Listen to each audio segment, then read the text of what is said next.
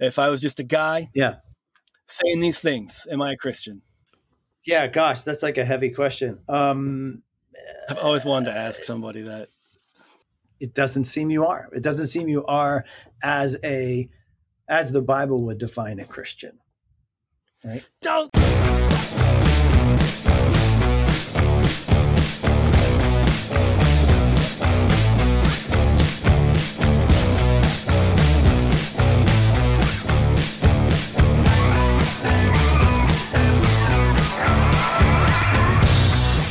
Hello and welcome to Growing Up Christian. I'm Casey. And I'm Sam.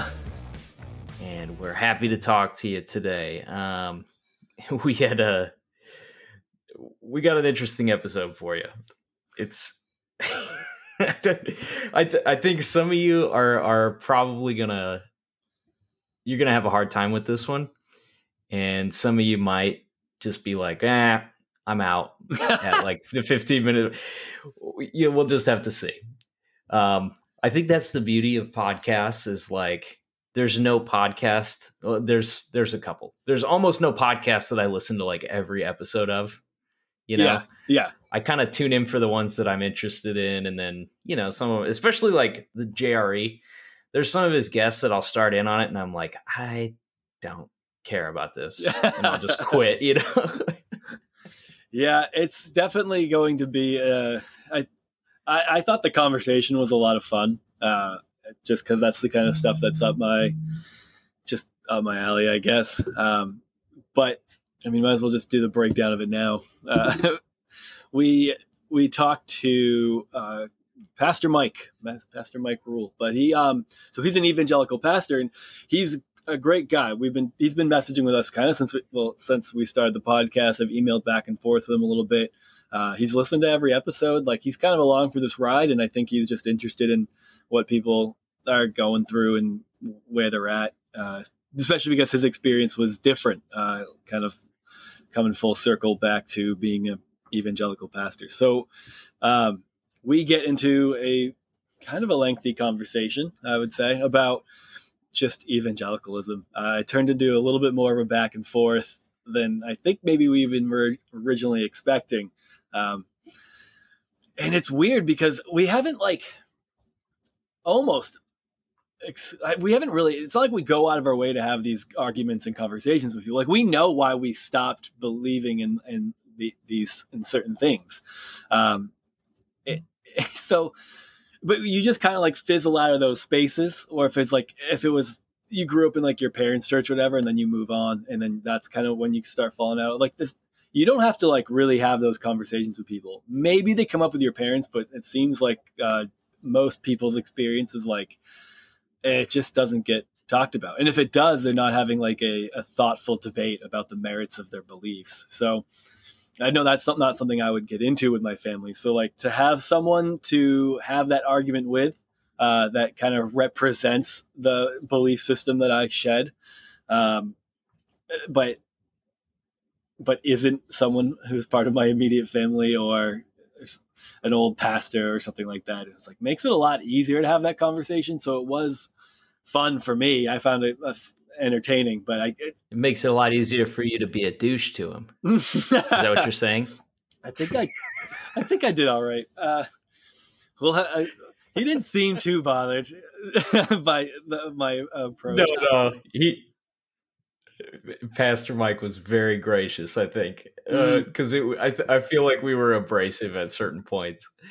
I think if you came from this environment like we did, it's there's certain things that will like kind of trigger a response, regardless of where you hear them. Right, you turn on the news.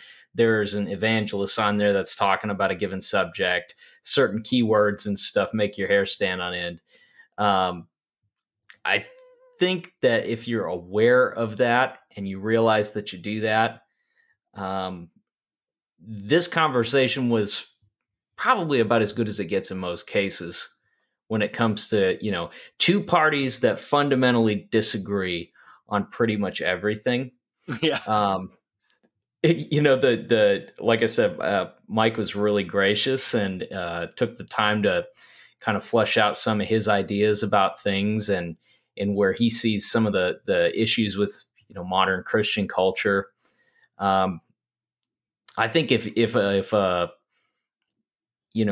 reasonable, polite conversation can be had about these things, I think this is it. So, I mean, hats off to him. We really appreciated him coming on and discussing some of this stuff. So yeah, we'll see. Let us know what you Yeah, think, okay? I know. Because we do occasionally, I say occasionally, we do get requests from people who are more of that traditional viewpoint and worldview and religious leaning that want to come on and talk to us about their view of some of the things that we discuss all the time on the show.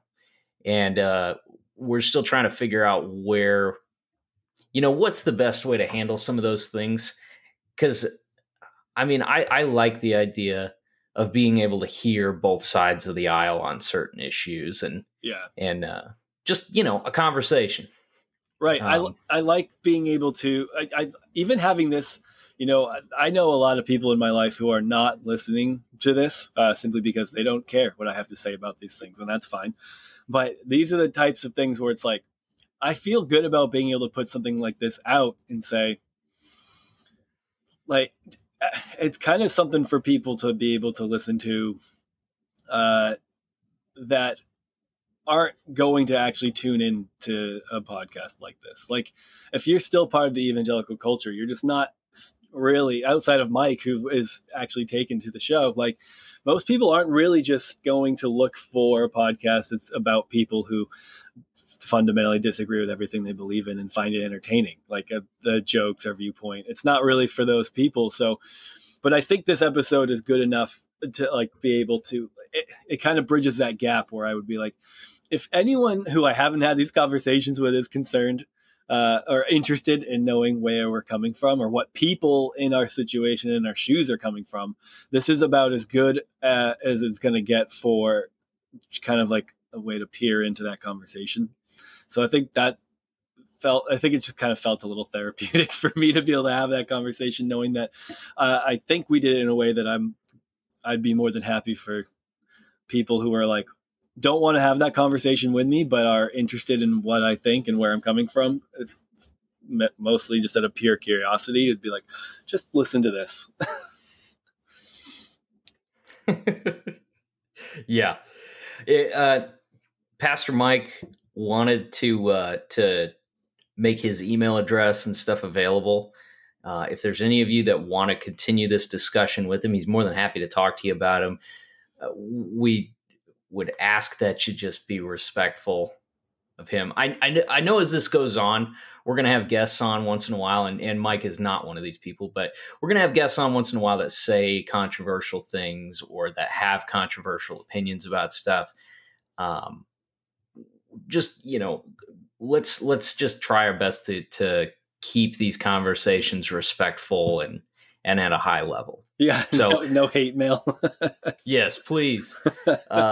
We'll put Pastor Mike's email address in the show notes, and so you can contact him, let him know how you feel. If you want to continue the discussion, I'm sure he's more than happy to do that with you.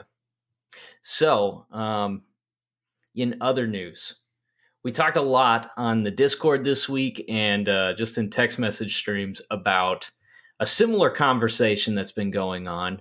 Regarding someone who's not quite as gracious and well-spoken as Pastor Mike.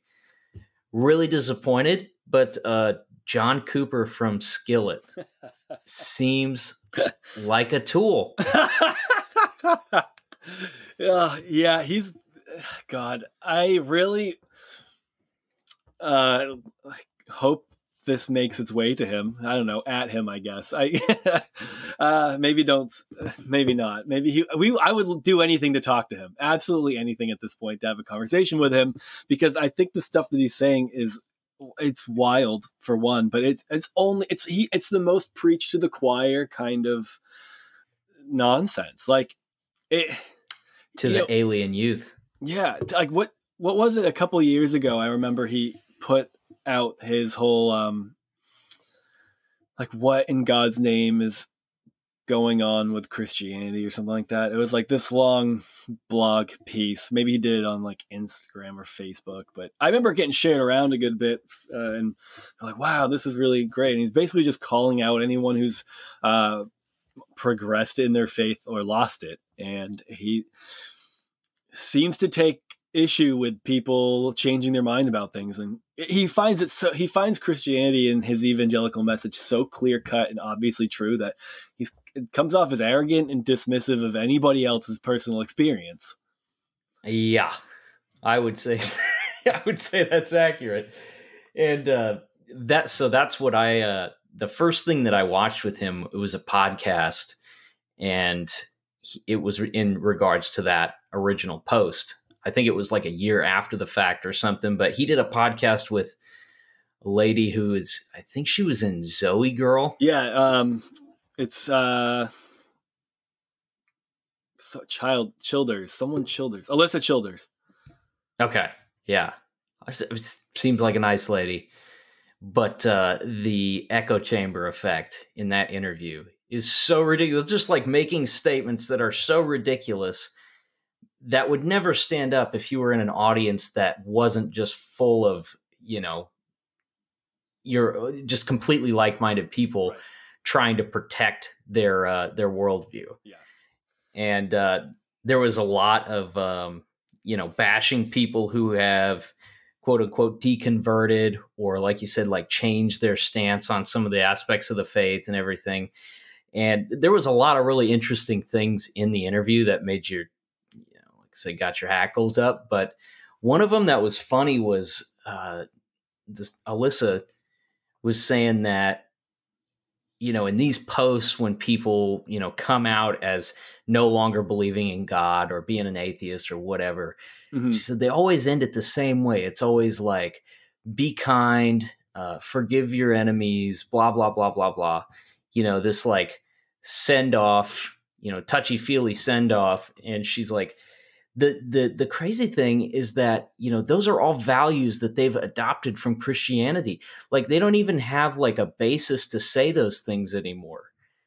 Like you don't have a basis to say be kind. Yeah. Like to forgive the people in your life. It's just so ridiculous to say those things. And when you're in that type of an environment, everybody around you is just going, yeah, I know. Right. I mean, that's crazy. Yeah, because we were convinced that the only basis for any form of like moral epistemology is like is Christian faith, like that's it, all that type of moral being comes exclusively from it, and without it, that you lose any grounding or basis. And I find that fascinating, one, because there are other faiths that are older than Christianity that have messages like that. I mean, Judaism being one. Like every one of them? Yeah. Like literally every one of them? So, yeah, it's really dismissive. But that's that bubble of like, maybe they've been convinced, or I not only want to say convinced, but they just so strongly believe that outside of Christianity, you just lose any moral grounding. And I don't understand. I mean, I do understand. You need that to be true. Yeah, I understand it a little bit, because I remember thinking like that was like the end all be all of like of belief. Like, oh, you can't if you don't have if you don't believe in God and your baseline is like, who knows, nothing. It's like they think nothing matters. Like if you can't confidently state the origins of the universe, then you have no real moral high ground, that you could just go around raping and killing and it doesn't matter. And obviously we heard that argument countless times, a lot, and it's just like, what a good reason is to think that you can find your message or your ethos from something other than the Christian faith, is that just people who don't have it don't do those things, and also the people who do have it also do those things too sometimes. And there's a lot of rape and murder and pillaging and just so much violence done in the name of religion that it's like not really a soundproof argument. It's like 2 or 3 things. Yeah, a couple of times instances. throughout history. And I don't think that's a good reason to just like carte blanche, I guess, dismiss it completely too. I'm just saying like, no, it's something to consider and think about, that like when you look at humanity as a whole, you don't see a huge difference, generally speaking, in whether or not people are doing awful things or not based on whether or not they have God. Right. Well, yeah, it was a very irritating interview. I haven't finished it yet. I will. I'm committed at this point. But it made me mad because, like I told you, I have a like butt rock and new metal. Yeah. I have an attraction to it, like an affinity for it that I can't get rid of. It's like a kink. Yeah. And I won't kink shame you.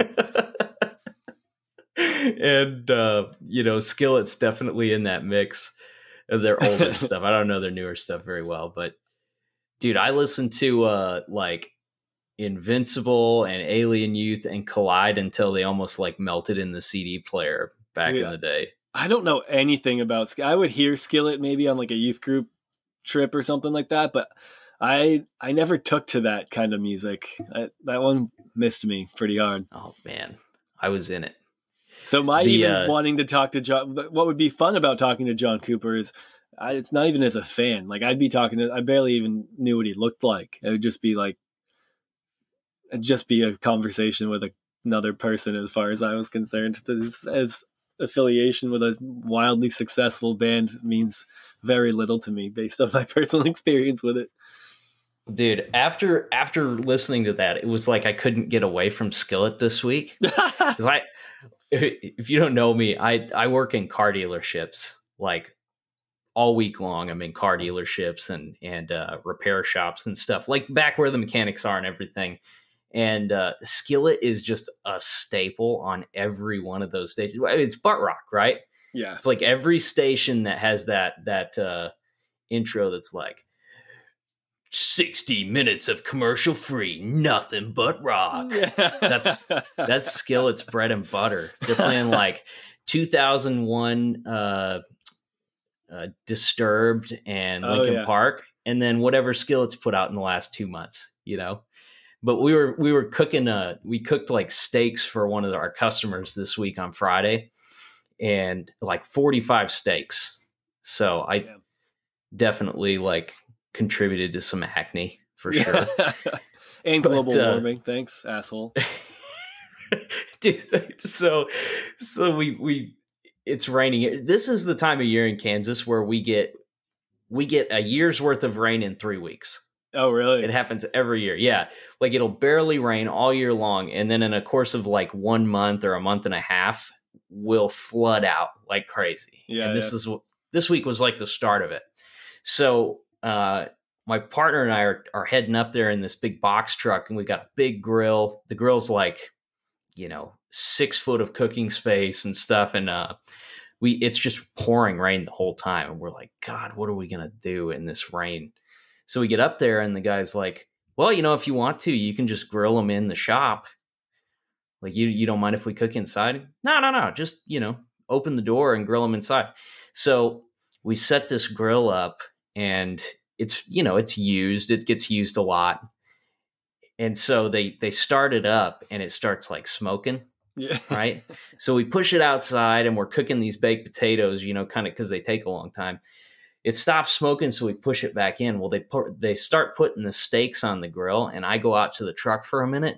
And when I come back in, the whole shop is full of smoke. Like they had like literal open flame on the grill, and they had to like spray it down with a water hose because there was so much like grease and stuff down at the bottom. I never clean out my grill. I deal with that every year at the beginning of the year. It's just like, oh my God. It's the worst. It's so gross. But yeah, like we cooked there for like 3 hours, and one of the technicians that was close to us, Skillet the entire time. What? It was like some sort of Skillet anthology playlist, like one of those, the ones they used to sell on TV, like, 4 cassettes of Leonard Skinner. Only 3 payments at $29.95. Yeah, dude, I forgot about those. Yeah. So I can't get away from the guy. We would like to talk to if you as an audience would like to just harass that prick until he agrees to come on the show and duke it out. that'd be the coolest. Just, oh my God, it would be so cool. Dude, it's funny because so Alyssa Childers, she recently made some waves too. I don't know if I think it was an interview she did with somebody else, but she just talked about all the problems of liberal Christianity, which I'm like, and honestly, she was fun. Sounds fun. Yeah, but what's funny though is, I heard her breakdown of it in a shorter clip on another podcast, and she was kind of fair. Like, I'm hearing her explanation of liberal Christianity, and she's saying it as though, with a tone of, and this is a huge problem. Like, this makes it like worthless kind of tone.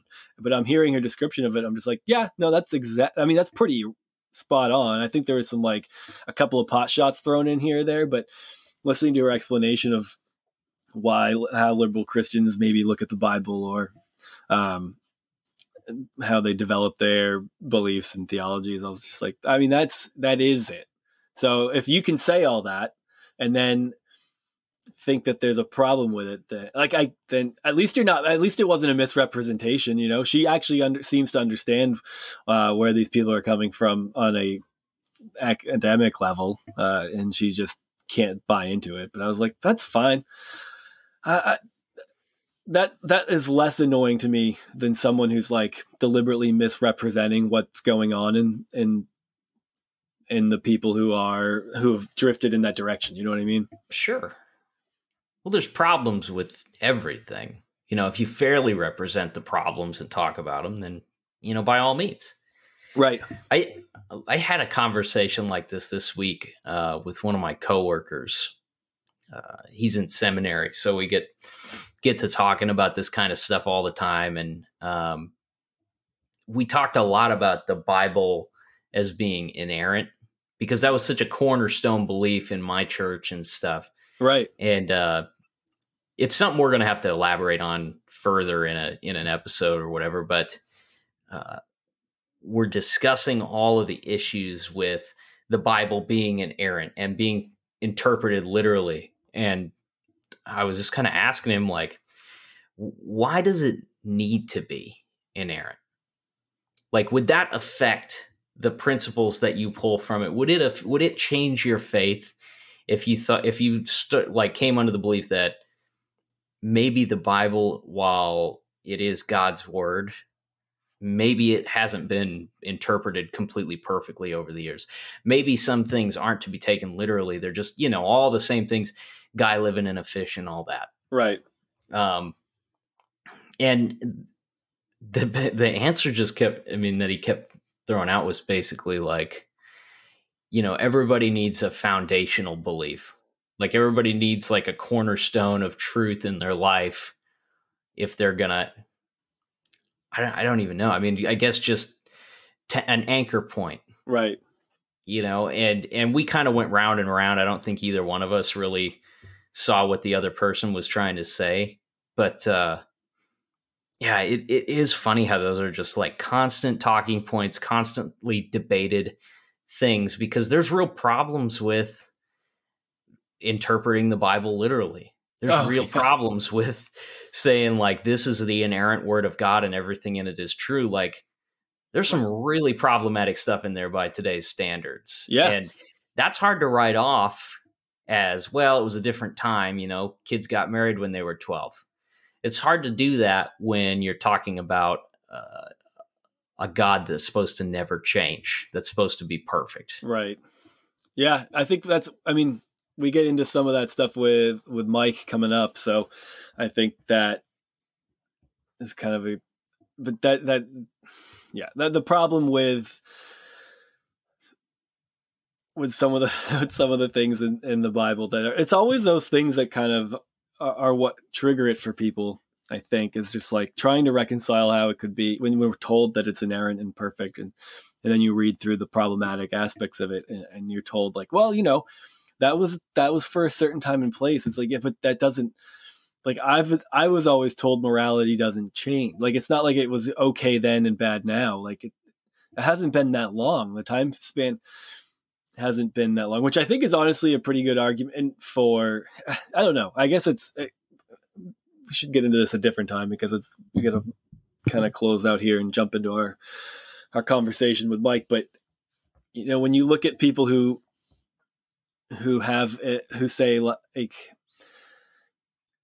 if you don't believe in a God, then you're just kind of making it up as you go. You don't have any baseline. But it's like, if you believe in what you're reading in the Bible too, you still kind of do have the requirement is still the same. We're still required to dig through what's in this book and figure out what sticks and what doesn't for today. And that's the exact same thing. We're just, someone like me would just be trying to work through that by reading this literature and seeing kind of seeing the themes of what people wrestled with in their understanding of God over a lengthy period of time. But if you don't have that grounding and your conversation isn't based around that book and those writings, then you're just moving the conversation to different things. Maybe you get into some of your philosophers and maybe you're gravitated towards certain poets, but humans, the requirement is the same for all of us, which is like figuring out what that looks like. Because just if God doesn't exist, and we're still saying 2,000 years ago having slaves and treating women like property was wrong, even though nobody thought so at that time, except for maybe women and slaves. They might have been like, this is not great, but this sucks. But like everyone's just, this is the way it is. And it took society and progressing. It took social evolution. It took a lot. And God or not, like the responsibility and the requirements have been the same on every individual since the beginning of time, which is to work out what the fuck it means to be a person in this world and how to make it better. And there are always people who are pushing back against that. I can still use a Christian narrative and grounding my conversations around a biblical narrative and to work towards that. And I prefer that, but it's like the responsibility on all of us is still to do that, to figure out how to have these conversations as a whole, as a community, as a country, and figure out where to go. And I don't know. I don't really know how to break that down anymore, other than I think saying that God and the Bible to get to that is just a poor suggestion, given what you have to sift through and work through in order to come to certain conclusions. Well, this is definitely something that we need to talk more in depth about in an episode coming up. But before we send you off here, again, if you haven't joined the Discord, jump on there. It's getting to be a lot of fun. We got quite a few people in there now. I wanted to give a couple of shout outs from the Discord. So last week we mentioned our buddy Motark. His wife released a book called The Last Apothecary. As of a couple of days ago, it was number 7 on New York Times bestseller list. So congratulations to her. And that's awesome. And definitely check that out on Amazon and everywhere else that you find books. Also, our friend Sarah started an Instagram page called Deconstructing Purity Culture. And it's a good follow.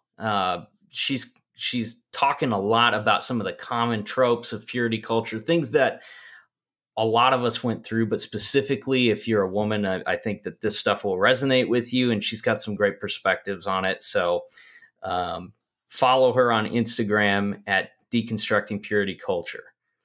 So other than that, we got some great guests coming up. We're sitting on like several episodes that we've recorded now, and we've kind of, journalists, prominent, speakers about Christianity, atheism, religion in general, some, personal friends that have interesting stories. We got some cool stuff coming up that I think you're going to like, something a little bit for everybody. Yeah. So thanks for listening. If you could leave us a review on iTunes or wherever you listen to podcasts. That'd be great. And share with your friends. If you got somebody that you think would benefit from listening to this, we would greatly appreciate the share. Thanks to everybody who's messaged us too on Instagram and wherever, telling us some of the things that have gone on in their lives and stuff. All that being said, man, enjoy our conversation with Pastor Mike. All right, we're back with Pastor Mike Ruel, pastor of a church in northern New Jersey, working on his doctorate, and also has pretty great beard. I have beard Thank envy. We were talking about how you can't actually pastor a mega church anymore if you don't have a beard, and that's why I had to leave the ministry. Yeah, because he's a baby faced boy. You do have quite a smooth face going on there. It's good. I do. But thank I you can for grow that compliment. the Toki Wartooth, like the two little catfish strings. I think I could grow those. Did you ever try the soul patch? I mean, that could be an option for you as well. I've tried a few different things. Like whenever we go on vacation, I usually I'll stop shaving, at least my mustache. And when my wife refuses to have sex with me, I have to shave it. She's very anti-mustache. They're so trendy now, though. I know. I just want to be cool. They are. Yeah, the cheesier and more 70s-ish they are, the better. Absolutely. So everyone, we got talking to Mike through our Instagram when we kind of first started getting this thing going. We've been going back and forth a little bit ever since. Then we started, emailing back and forth. And just kind of, we were interested in talking to Mike because he was, we don't have a whole lot of evangelicals listening to this podcast. I know of a couple that are doing it for research, but generally that's not our audience. I mean, even if it's still people within who still maintain a version of the Christian faith, most won't consider themselves evangelicals. So his interest in his engagement was of interest to us. So he's kind of trying to see what's going on with people who have maybe been burnt by it or whatever. So he's keeping his keeping stuff like this on his radar, but he's also just interested in having, good conversations. So, we thought we would take some time to hear from him, hear his story, because he kind of left it for a bit and came back.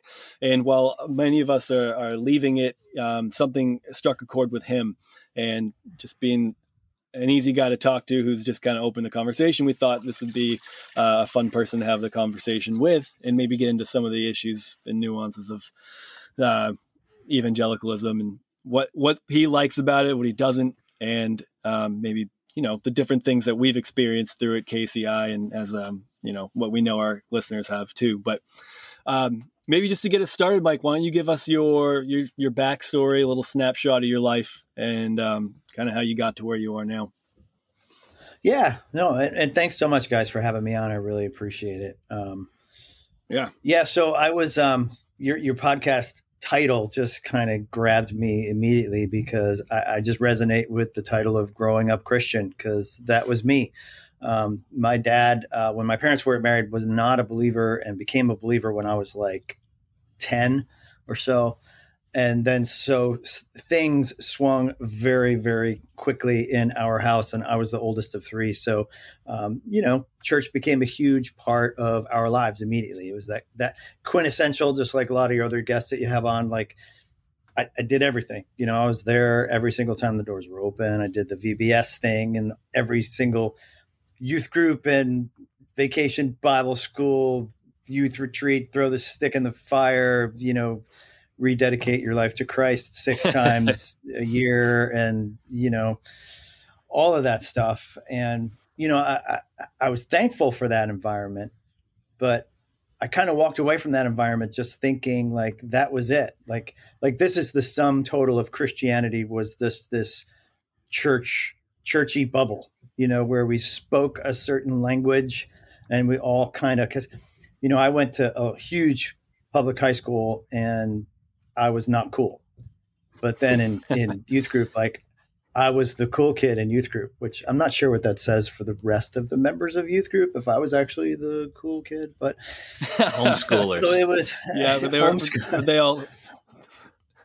Yeah, I'm older than you guys though. So homeschoolers back in the 80s, they were weird. They were like, why would anybody do that? And so there was only like 2 or 3 kids in the whole church that were homeschooled, and they were by far the weirdest kids. And so now it's like, it seems like with co-ops and everything else, it's a whole different ball game. Yeah, it seems like it's shifted a good bit from what it. I mean, I'm in the middle of reading something about the why homeschooling kind of took off and became a thing, and that definitely attracted a certain type of people with certain ideologies, and of course it's still prevalent amongst homeschoolers. As a homeschooler, it's mostly just let's take the kids out of public school and give them a good Christian education. But there was I mean, there's plenty of weirdos, but there's also there are, as much as I'll joke on it because it's just funny to do, but there's plenty of regular people, and now it's getting big amongst people who aren't even religious. It's just like, if you live in an area where they don't like the school district, parents are like, I think I can do this better. Right. You just basically like summarize the whole book as like, you're not so bad. Yeah, it's definitely evolved over the last 20 or 30 years for sure. But yeah, so I make a long story short, in my 20s, I didn't have the church in my life anymore. I got married pretty early, and my wife and I both came from kind of that same background of just church kids. And when we didn't have somebody telling us that we had to get up and go to church every Sunday or go to Wednesday night Bible study or whatever the heck it was, we didn't do it. And so I had this kind of revelation, like, wow, you mean Sunday's just like another day of the weekend? Like there's a bonus day that we can do stuff with. And it just blew my mind. And so we definitely were away from the church. I kind of like to say that I was an ex-evangelical, before it was cool, because I was running away from the church, on a mission, and obviously did those things that I was a musician. And so I played in clubs and bars up and down the East Coast and did everything that you would expect somebody to do, lived a very sinful lifestyle for over a decade. And, eventually started having kids and realized like, wow, I don't really have a morality system right now. And what the heck am I supposed to teach my kids? Parenting kind of has a way of kind of snapping you around. Like, I'm responsible for these children's lives. Like, what am I supposed to be doing with that? And so it kind of gave me the initial inklings to come back and think about that even a little more. But I knew what was there. Like, and I was reacting to that culture. I was kind of like, well, I don't want to go back to that. I don't want to go back to that bubble. I don't want to go back to that language. I don't want to go back to like, all of that stuff that I was kind of running away from. And so I was really fighting it. And I think what actually happened was when 9/11 happened, it kind of snapped me out of that mentality. And frankly, it was like, I was living a very selfish life. And I knew now that everything in this life was temporary. I mean, I still think about that. Like 3,000 people went to work that day. I'm a Bergen County kid of New Jersey. And so I stared at those Twin Towers like my whole life. And to see them fall down, it's like something that was never, ever going to go away, went away. And then all those people died. And it's like, there's got to be something going on here. And so I kind of ran back to God with everything that I was running away from God with. But I did it not by embracing the church. I did it really on my own spiritual quest, so to speak, in reading God's word and diving into, I'm like, all right, God, who do you say you are? Like, forget who the church says you are for a minute. Like, who do you say that you are? And that's what led me to discover that, wow, maybe a lot of things in my background in church culture wasn't actually what the Bible actually says about some of these things. And some of that was really jacked up. Yeah. So go ahead, Casey. Like I kind of glanced over some of the emails that you guys had changed and stuff. And it sounds like you're not particularly proud of that time in your life when you were in New York and parts of that. Like what aspect of that was is something that troubles you now? You mean like my church background, or you mean like? No, like when you left the church, when you kind of refer to that as almost like going astray. Like you went and lived a different lifestyle. What about that lifestyle made you feel? Did it make you feel shameful, or did it just you didn't like where it took you? Or Well, it's kind of that. It's a little of both, right? Because it's fun, right? I mean, let's face it. Getting drunk and trying to sleep around and all of that stuff is fun for a season. And there were years where I was like, this is the greatest thing ever. Like the church has, you're trying to keep kids from doing this in youth group. And now I know why you're trying to keep kids from doing this in youth group, because this is freaking awesome. Right. And that was like, that probably took up a couple of years worth of that. But, eventually you just hit bottom. Eventually you just kind of grow up. Eventually you're just kind of like, it's not there. Like, it's not there. And so there were a couple of years, and maybe you sense that in the tone, where there were a couple of years where I just kind of went through those motions, much like maybe a kid would go through the motions at church, but I was kind of going through motions in the world, living a life of sin, where I'm like, yeah, this isn't really fulfilling me, but I'm still out here doing it. And it just kind of bankrupted me. It just it slowly eats away at your soul, I think. And so I realized I was coming up empty, and, I needed more.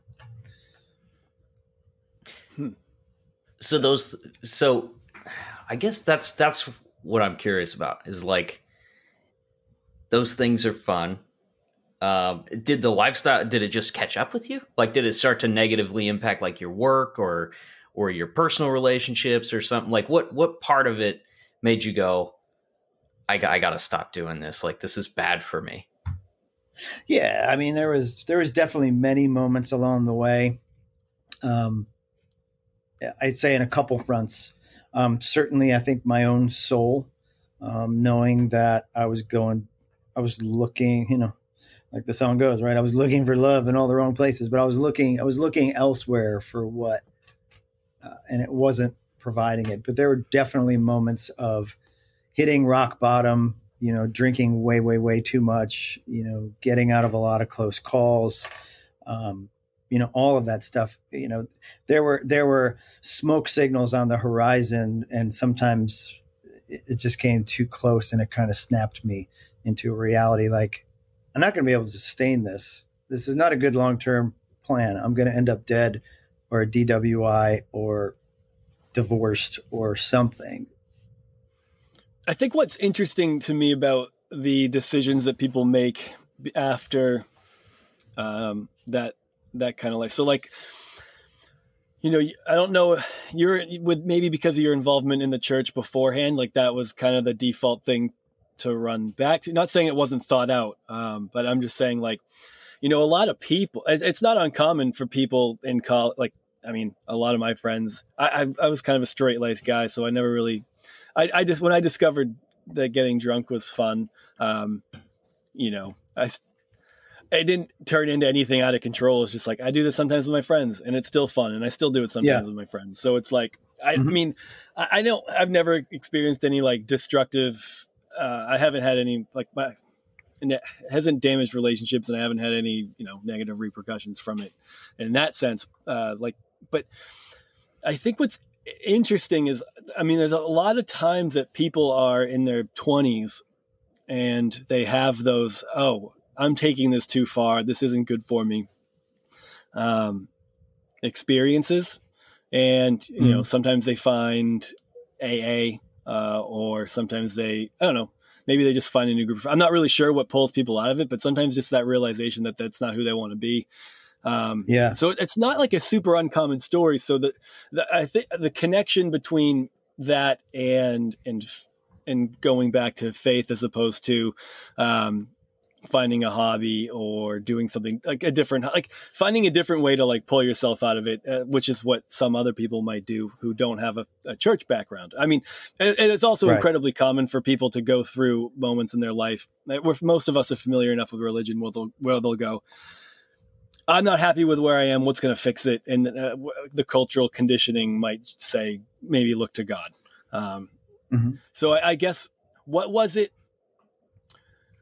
I think this kind of jumps on what Casey was saying about, was it shame or guilt, or maybe anything about your upbringing, about what was it maybe that you learned about God or were drawn back, that was kind of drawing you back in after that time in your life when you felt like you needed something to assist pulling you out of that, or something with more substance to build a life on?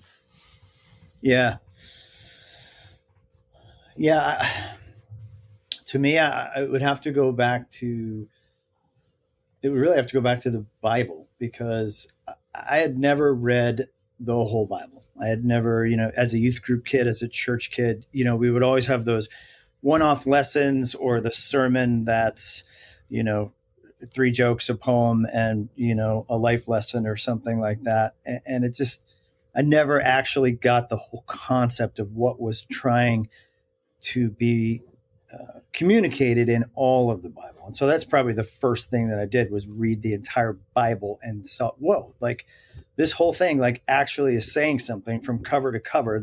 I know there's some super weird parts in Leviticus is freaky. And, there's some crazy, crazy things in here from several thousand years ago in a completely different culture than I live in now.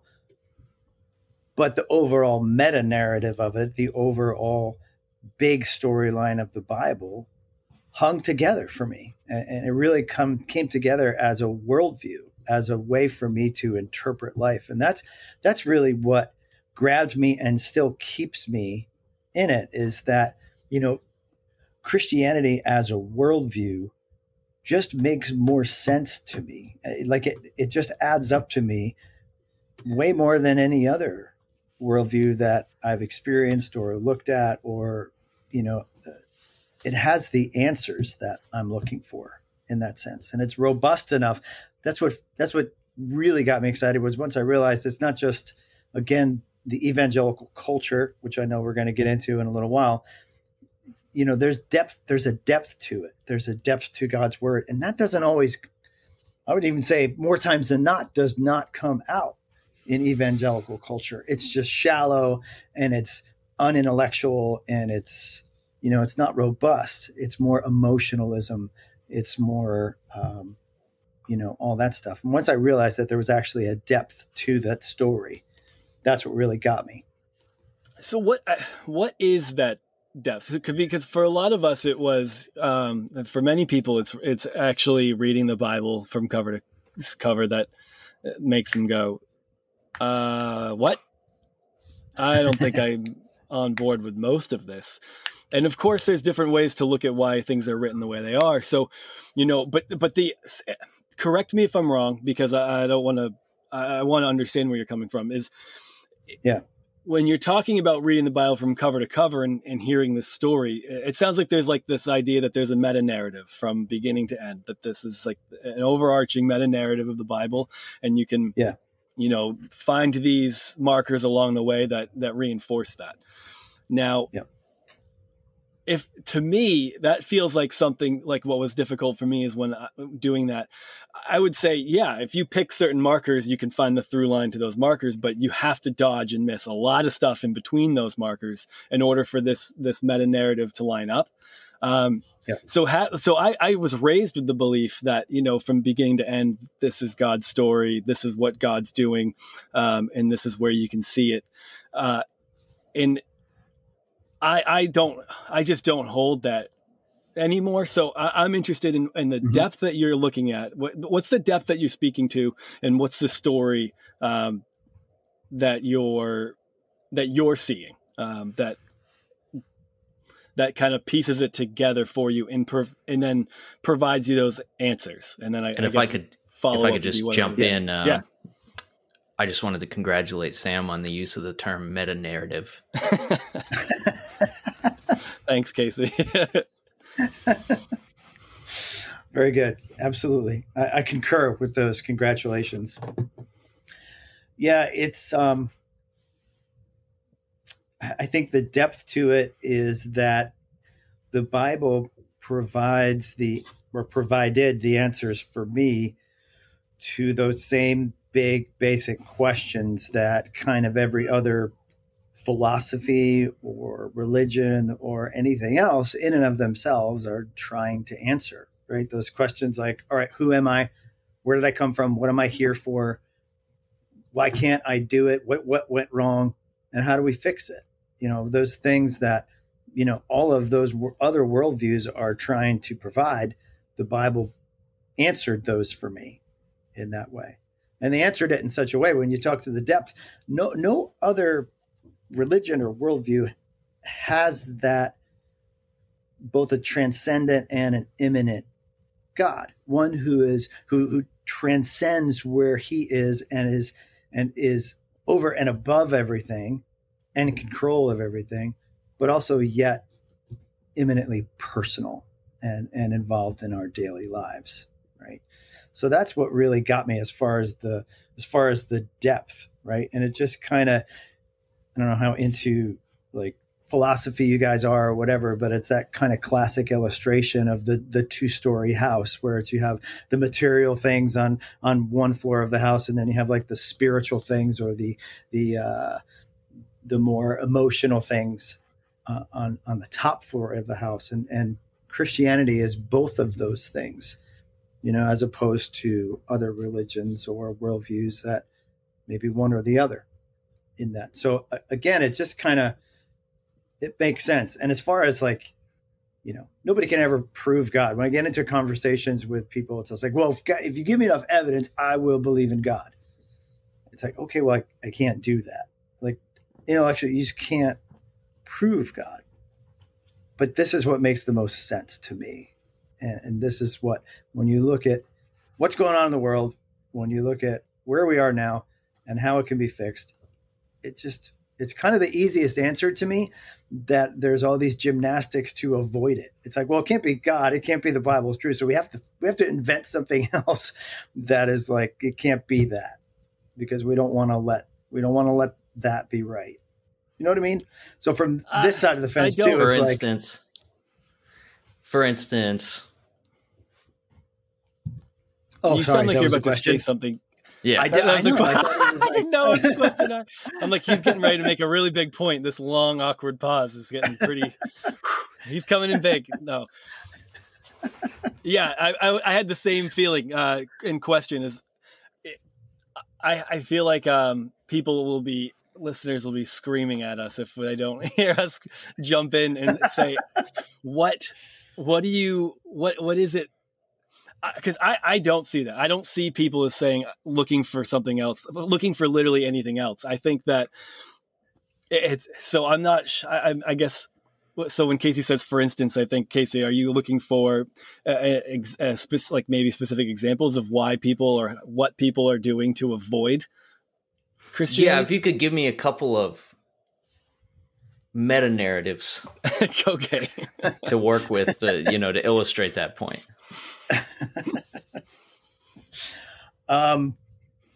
Yeah, I mean, there's a couple that comes to mind, right? And they're all kind of the big ones that we might think of, right? What's the actual answer to when bad things happen to good people, like evil and suffering in the world? Like, what's the paradigm for that? The Bible has an answer for that. Otherwise, it does. It does. I'm going to need you to expound on that. It's a fallen world. Does that sum it up? There's definitely more to it than that. Right? No, I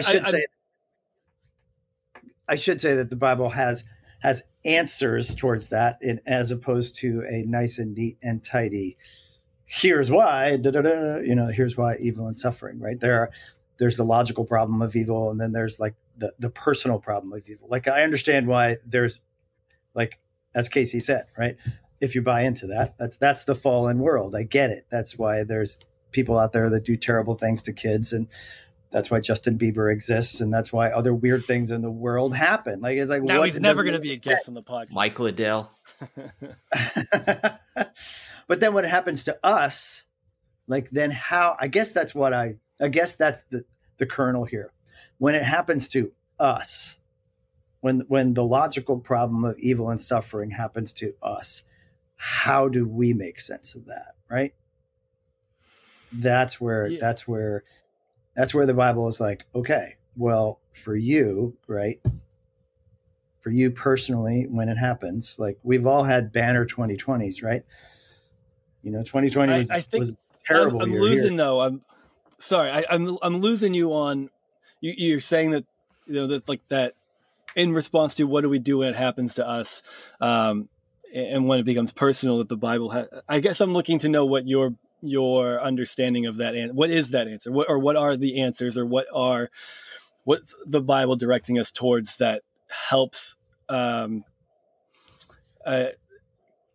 I helps you work through that problem, because that's what I think I'm still missing. I'm hearing that the Bible has the answer or has answers, but I'm missing what the answers that the Bible is providing to the problem of evil are. Right. So if we look at it from the perspective of, again, this worldview making sense, right? The biblical worldview making sense. Nobody's going to deny that evil is here. Nobody's going to deny that actual evil and suffering exists. But then how do we interpret that in light of our worldview? And what Casey said, that's got to be kind of the building block for us, one of the foundational blocks. That, if you look at the meta narrative of the Bible, that God did create the world perfectly, right? And that evil did enter the world, right? But it is the fallen world narrative, but it's not that God's up there going, oh, well, I hope that works out for you guys. He's personally involved in the solution to that evil in our lives. Not only that, he's personally walking with us as we walk through the evil that is in our lives. And then not only that, the end of the biblical narrative is that there's one day where he's going to restore that back to its perfection, right? There's nothing else to me that otherwise than what I honestly don't know. And I want to ask you guys questions, but like, I think I was listening to your last guest and she tried to ask you a question and Sam smacked her down and said the guests aren't allowed to interview you guys. So that's a joke. That was hilarious, by the way. It's kind of like what Casey said a minute ago. Like, we didn't know if he was serious or not. Like, is he actually yelling at our guest? I don't know. But it's like, Casey, I honestly don't know how else you would make sense of, like, I'll give you a real concrete example, right? So January 7th, 2020, I'm diagnosed with cancer and I can't get a hold of my wife because my wife is in Florida next to her dad, who literally just passed away at the exact moment that the doctor is telling me I have cancer. So it's like, what do you do with that? What do you do with that outside of to me, again, right? It's because I'm the guy representing the other side that people are screaming at their windshields right now that, but apart from a biblical worldview, I don't know what to do with that. It just seems like there are no answers to me. Well, I think that's, and sorry to hear about your diagnosis, man. I think that's where I guess I get lost in all this, because I feel like we're representing some of these things as if there's a narrative involved in it, as if this is something that's, and that's the Christian foundational worldview, right? That God has a purpose in all of this. This is part of his plan, and there's an answer at the end of it. There's a purpose for why this is happening and stuff. And I get it, and I understand the talking points around, like, why there's child soldiers in the world, and why 500,000 people died of COVID this year. If God's all powerful, why can't he stop that? Like, I get all of that, but it doesn't mean anything to me.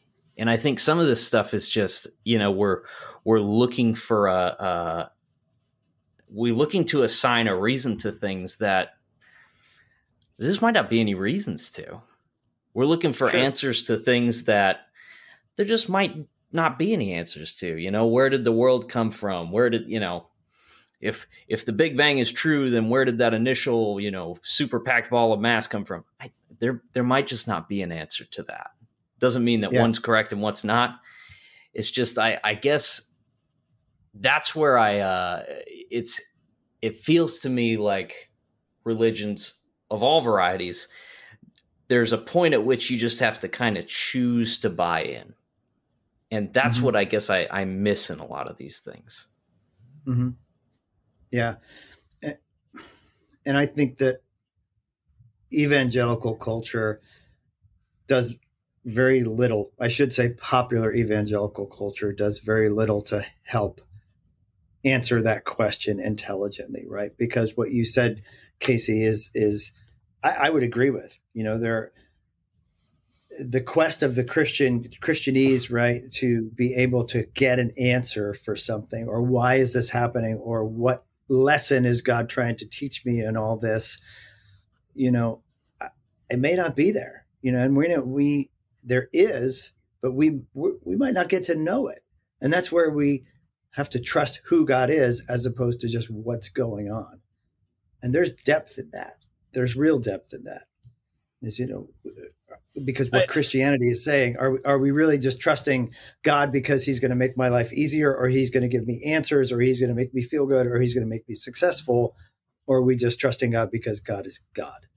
Like, there's a huge difference. It almost sometimes it feels like it's less about finding in practical terms, it's less about finding an answer to why a bad thing happens or a good thing happens, and more about like trusting that there is an answer and using that trust as a coping mechanism for what is happening and is going to happen.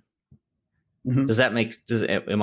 I don't know if I'm explaining myself very well, but yeah, no, I think you are, except that I would say that the trust again is not only someone who's sovereign over all things, but personal in all things. Like the Bible tells us who he is. And so we trust his character in that. It's not just kind of a hoping that there's a reason for everything, but I'm hoping and trusting in a person, in a God who's with us.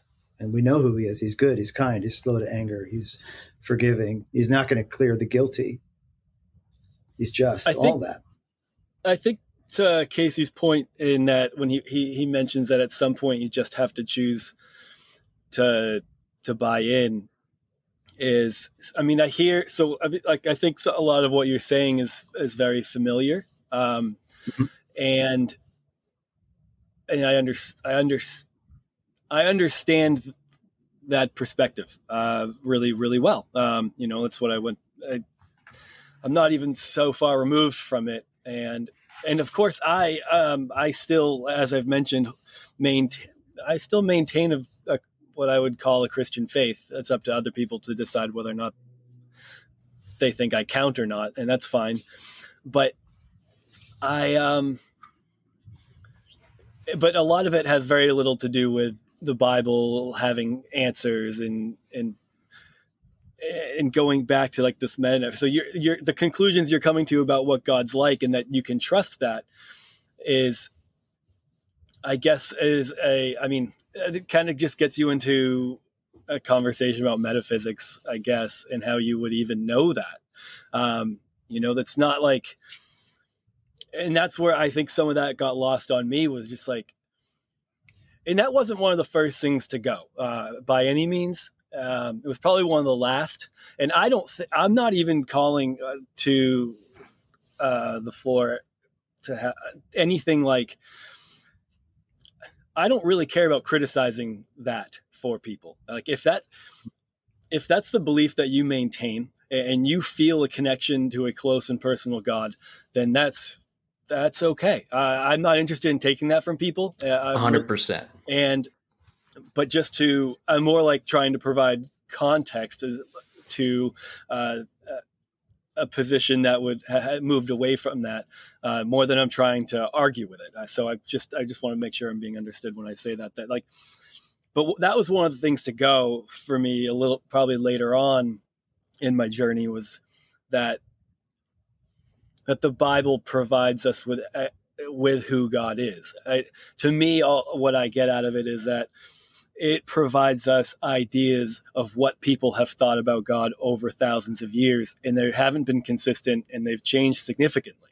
And it's not that you might argue that God's revealed himself more clearly over time. I would argue possibly that people have, maybe through, psychological, social evolution, they've come to, and we've drifted out of, unfortunately not entirely, but as we drift out of like tribalistic mindsets where our group of people consists of our family, or then our group of people consists of our village, and now your group of people consists of a state and a city and a country. And as it expands and you have to bring more people in and really the end goal is like all these people who are trying to manage all of it, convince people that they need to care about other people. And of course you can't really, you can look at our whole political system right now, and that's kind of the argument we're still having is, whether or not you do this social program or that, and trying to have these conversations about whether or not, some people's lives are worth you paying an extra $10 a year in taxes. Great. But and I'm getting probably a little off my original topic, but back to the concept of God having these characteristics that are clearly portrayed through the Bible, and then that's the answer. It's like that's only the answer if you choose to believe that the Bible's giving you that the Bible's even giving that as an answer amongst other possible options, and then that it's true. Because like you could easily kind of go in another direction. It's just like when you're talking about God providing comfort or being there on the journey with you through difficult times. It's like some people found their comfort in not believing that there was a God next to them through those times, knowing that God wasn't really doing anything about it for them. Yeah. And I guess that's kind of why I want to have these conversations, because I honestly don't understand that. I would like to talk to people that have that perspective and learn more about that. Like, how is that possible? Because, to me, it's so far from my own worldview, understanding, and, not that I'm in danger of deconverting, but I just genuinely don't understand how that hangs in there, like how that holds water, how that makes sense. Yeah, I think it makes sense because, well, I don't know how to speak for everybody's personal experience, and I'm not going to try, but I think an admission of I think believing that maybe you can't know, and not hanging your entire life on a conclusion to something that you don't feel like you can know is easier for people, especially when maybe the religion that they were part of felt more harmful to them than helpful. But also I really understand the perspective, because there's a lot that goes into choosing to believe all that, because just saying that it provides you comfort. Therefore, it's hard for you to understand how anyone could find more comfort without it. But to me and many others, there was a constant anxiety of like trying to feel that God was there, and like trying to make it real, and trying to force something inside of yourself. I know the counter would be, you don't have to force it. You just need to open yourself up to God. But I mean, that's something I've been trying to do my entire life. And let go and let God. Yeah. And you let go and you're like, I just don't see it still. Like, yeah, no. Not biblical. Yeah. No, I feel that. Okay. That helps. but yeah, again, I don't want to misrepresent either that, I think that's part of what I react to in the evangelical world is it's not just about the feeling. It's not just about the comfort. I mean, sure, it is there, but sometimes we don't feel it. And that doesn't mean it's not there. And that doesn't mean it's not true. Right. And that's where you've got to go back on, okay, well, even when God is silent, either you're trusting in who he is or you're trusting in how he makes you feel. And when we start basing our worldview on our feelings, we're in a lot of trouble. At some point, doesn't it all go back to feelings though? Because I mean, there's a lot of things we're talking about here that, again, you just can't know. You can't provide evidence as to why God exists. And that doesn't mean he doesn't. It just means that, you're taking the sum total of your experiences and weighing those against the possibility that like maybe there's, some sort of deity that's got a hand in everything that's happened to you. And I think that's where I'm in the same, and we've talked about this quite a bit over the past couple of months here, is just that without the feeling, this is just like continually reaffirming your commitment to a bunch of like stated principles. If you don't feel anything about those principles, then aren't you? I mean, it kind of felt to me like I spent a lot of my life just going through the motions. Mm-hmm. I had no connection to them other than that, like, this is what I know is real and this is what I think. And I have an answer to this problem and an answer to that problem. But like, there wasn't any sort of, they didn't hold any weight in my life other than just the guilt of like doubting those things and continually trying to push myself back to them. Yeah. Yeah. And that's why, again, I go back to, it's got to be both. And when I said we don't always feel it, that doesn't mean we never feel it. Right. And one of the things that I realized when I really embraced the truth of the gospel is that this has made me more fulfilled and more happy and more joyful and more whatever than I've ever felt. But that doesn't mean you feel like that every single day, because we all have ups and downs in our lives and everything. And so, again, I say this a lot from the pulpit. It's the answer is never in the extremes, right? It's never just one side or the other. Christianity isn't just, oh, Jesus makes me happy all the time, because we all know that's BS, because nobody's happy all the time. And we also know that it's not just all intellectual snobbery and Christian culture and looking down on everyone else, right? And there are answers and there are doctrine. It's both. It's solid doctrine that is truth, and it's also what that truth actually does to us in our lives. Okay. Do you feel it's appropriate to use the term BS? Because I'm on the fence.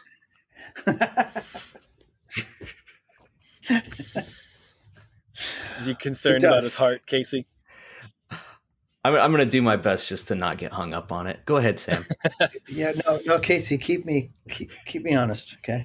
Appreciate that. We're accountability partners now, you and me. Oh, there you go. Accountability partners. Oh my God. So I think what you just said is a good way to, I guess, maybe segue out of running circles around the topic of what the topic we're on is. You said how it affects your life and how it affects the lives of the people who believe it. And I think this is where we get into where the biggest problems lie and why why we're seeing, such a high number of people, especially now, in such a divided climate, just go in all different directions is, we were taught that, that the Bible is true, whatever that means. I don't think that's even a statement that's worth uttering, because it just doesn't. I think that statement actually doesn't mean anything, saying the Bible's true. It's essentially not communicating anything of importance. It just requires, like, I don't know, probably a 10-page essay on what that means in order to, like, when you're in an evangelical circle and you say the Bible is true, everyone goes, amen. But then it only works if you're talking to people who are understanding it from the same perspective and are using the same vocabulary. So, but if you understand, like, as being taught that the Bible is true and you know, and what it means to live a good Christian life, I believe that I was taught good principles on how to live and care for people as a kid, you know. And I've had these conversations with my parents, mostly my dad, where it's like, I might not believe in things the way that you do anymore. And I might disagree with your understanding of religion and politics, but I learned a lot more than that from my parents. I learned how to be a productive member of society and what it looked like to care about the people that you are around. And but when we look at things now and in such a globalized world, and, you know, you look at what evangelicalism has turned into in the past 6 years, you know, growing up, always hearing that, you know, the fruit that what you produce is what is important. You know, where I'm seeing people who don't believe in anything produce good fruit, and I'm seeing people who believe, who subscribe to evangelicalism, producing really some of the most rotten fruit I've seen in my life at this point. And if Jesus was so concerned about the fruit that people were producing, then I think the people who are in and participating in the kingdom he was trying to build are the ones who don't even believe in God most of the time at this point. Could be. Yeah. So I guess a loaded question. Yeah, I do want to hear you speak. So unpack that. Yeah, and what does this mean for evangelicalism? And even what does evangelicalism mean to you? But in light of the fruit that it's producing, how do we wrap our minds around that from your perspective? Yeah, I always ask multi-part questions. I need to stop doing that. So sorry. It's all good. Answer these 5 questions. Go. I'll try to unravel that. Yeah, I mean, when we even start to talk about current evangelical culture, right? It's I almost don't want to use that word anymore, because, you know, that word, just like kind of your statement about, you know, the Bible's true. It's kind of like, once you say that word evangelical, you're going to get a reaction from people immediately. And most of the time I'm embarrassed about what that reaction is going to look like. And it's just become so far removed from, frankly, again, what I would say is how we're supposed to be. And I think you hit it on the head, Sam, that, you know, a lot of the fruit that you see coming out of the evangelical world is rotten, spoiled fruit, right? And there are really, really, obviously, common grace, right? There's really, really smart people who aren't Christians, and there are people who aren't Christians who are doing amazing things for the society, for themselves, and they're good and they're kind people, right? So it's like, so what is that juxtaposition, and why is that happening? And I come back to, it's like, well, where's evangelicalism basing their foundation on?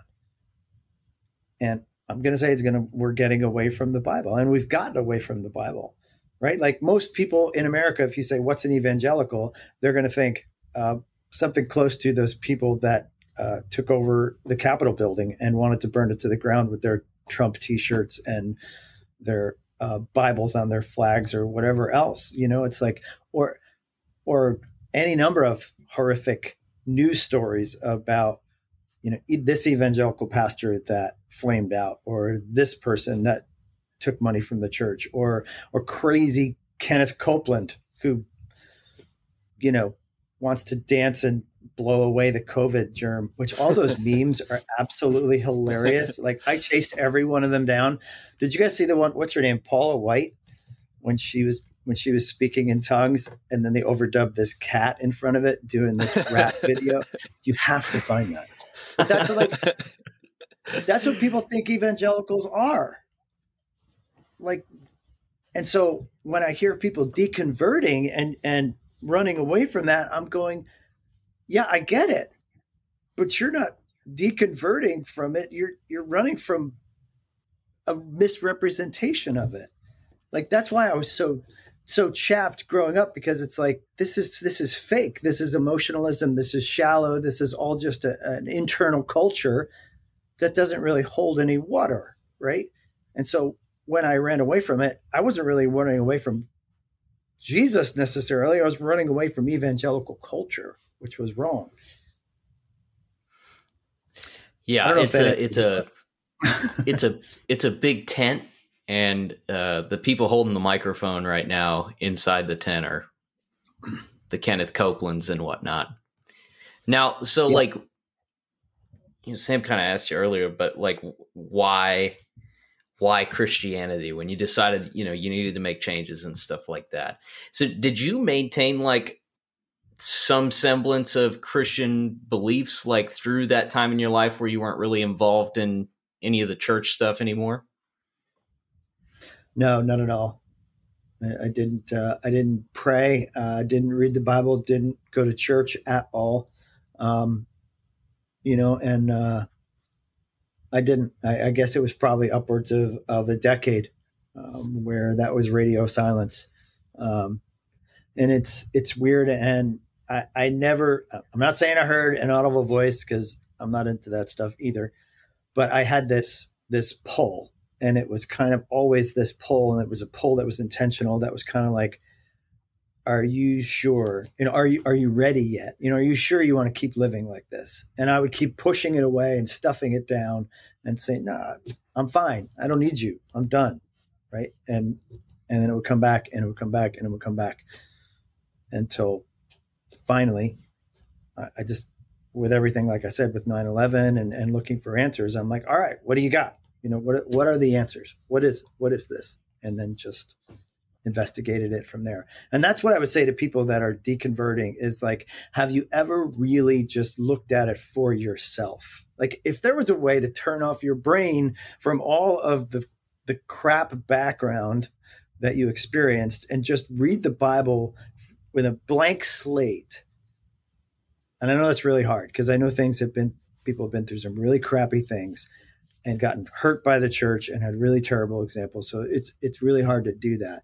But that's what I would say is just, have you ever really investigated it honestly for yourself? Or are you just rejecting evangelicalism? I have a friend who's a Mormon, and he didn't grow up a Mormon, but met a lady. He wanted to marry her. Her family was pretty involved in the church. And so that was, you're going to be a Mormon if you're going to marry my daughter. Yeah. Right. So he talked about, going through all of the different, Mormons are very organized about that kind of stuff. They've got a good like hierarchical system of like bringing in new people and everything. But he was saying that it wasn't, he was doing it. He was going through the motions. He was doing all the exercises and doing the activities and everything, but it just wasn't clicking for him. So he talked about going and talking to like one of the leaders in the program and just saying like, basically that, like, dude, I'm doing all this stuff and there's nothing, I just don't feel anything towards this. And the guy said, look, I know that you're going through the motions here, but do you want to believe? And he's like, and that made the difference for me. I mean, I realized that like I was doing it, but I didn't want to believe.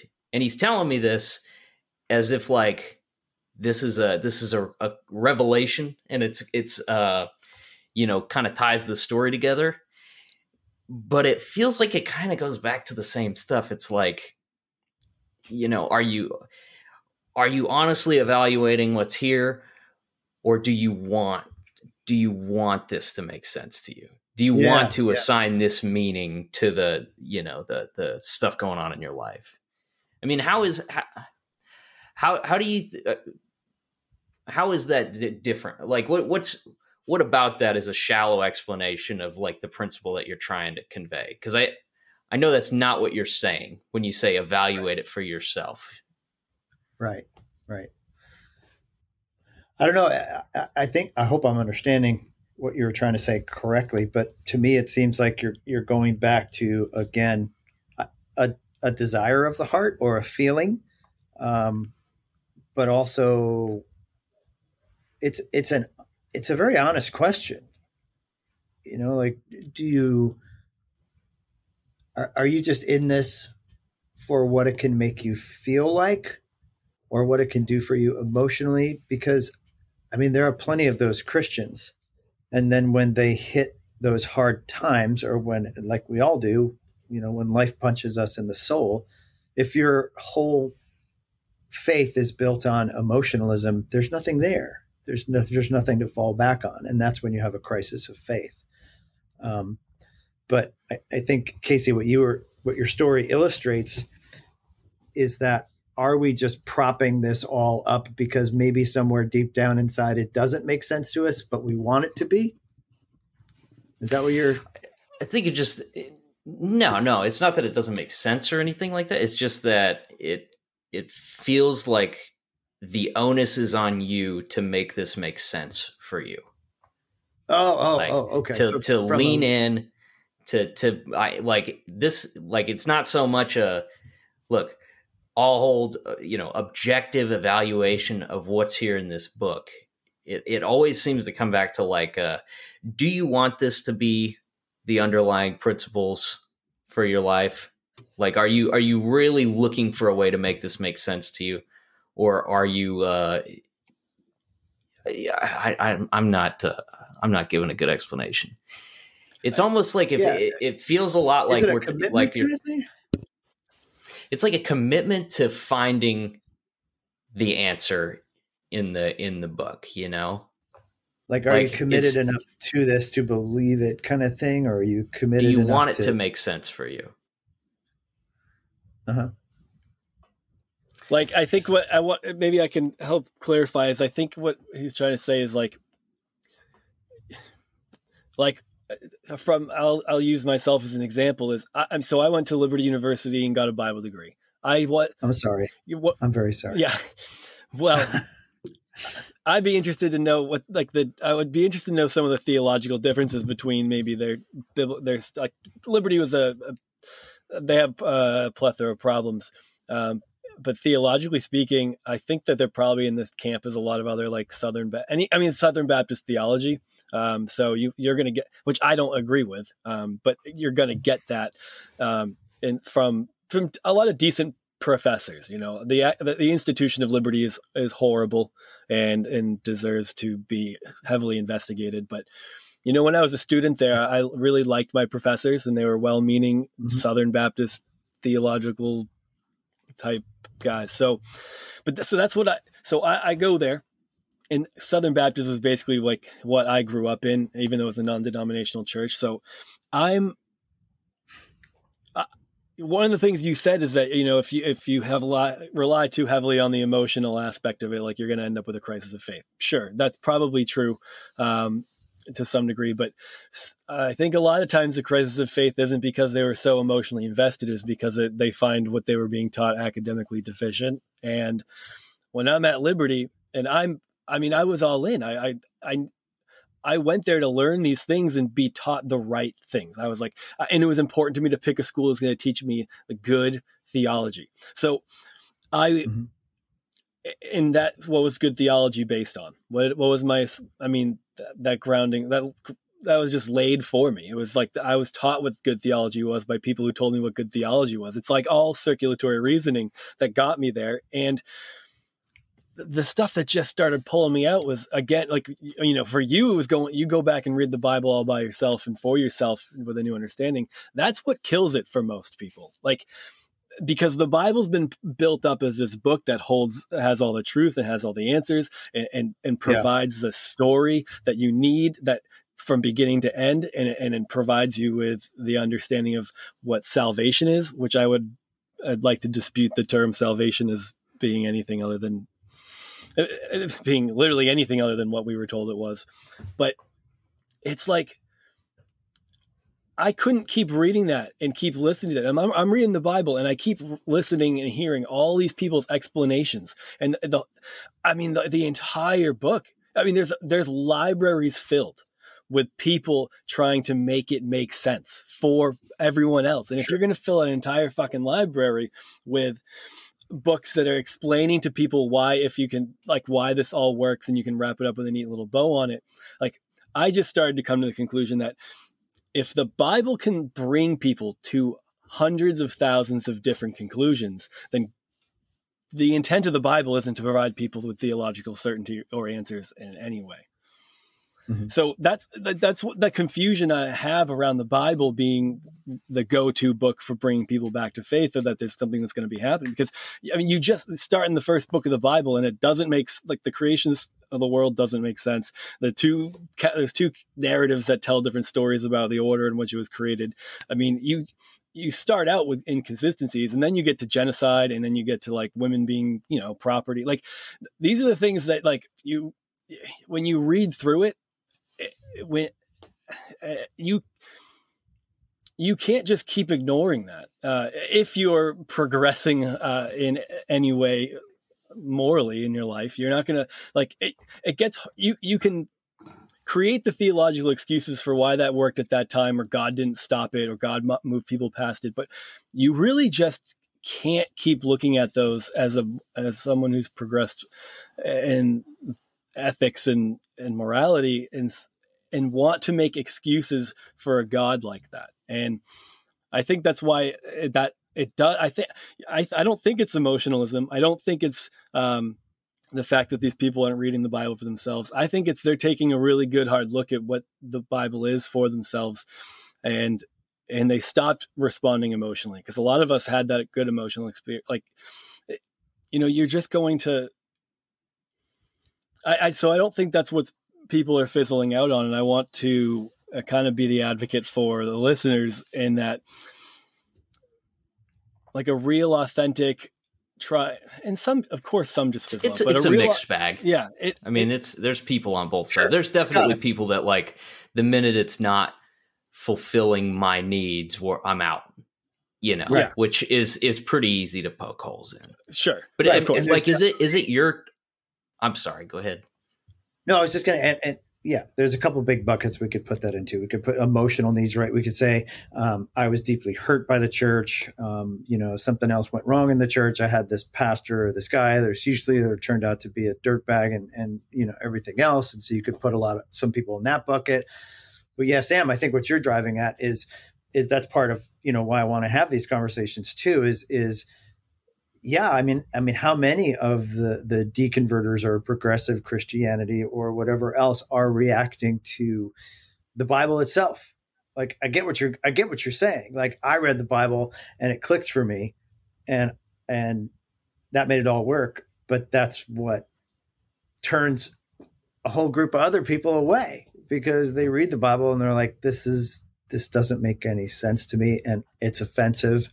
And all those things that you said, all those things you said are, of course, conversations in and of themselves, whether or not it's genocide and creation narratives and all of that stuff. Right. But I think we in this discussion, we can't remove the necessity of a faithful biblical church in that. Right. And when I mean that we should read the Bible for ourselves. Because biblical, yeah. So you say biblical, like, I don't even know what biblical means. Biblical means whatever the person, like, whatever biblical means, whatever the person extrapolating from the Bible wants it means to them. I think, like, I know what biblical means when I hear it, like when my parents wanted to find like a good Bible based church. Like, oh, I want a Bible believing church. I know people who say that, and I know what that means. It means I want a church that's going to, come from my perspective of what the Bible is. So, like, when you say biblical, I'm like, biblical can just mean so many things.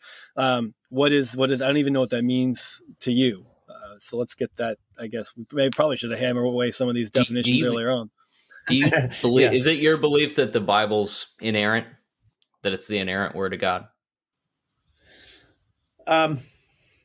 Yes. In its original writings, it is inerrant in its original writings. It is spirit breathed in its original writings, that God worked through ordinary human beings to speak those words. And they knew that's exactly what he was doing as well in that process. And people recognized it as such very, very quickly. Right.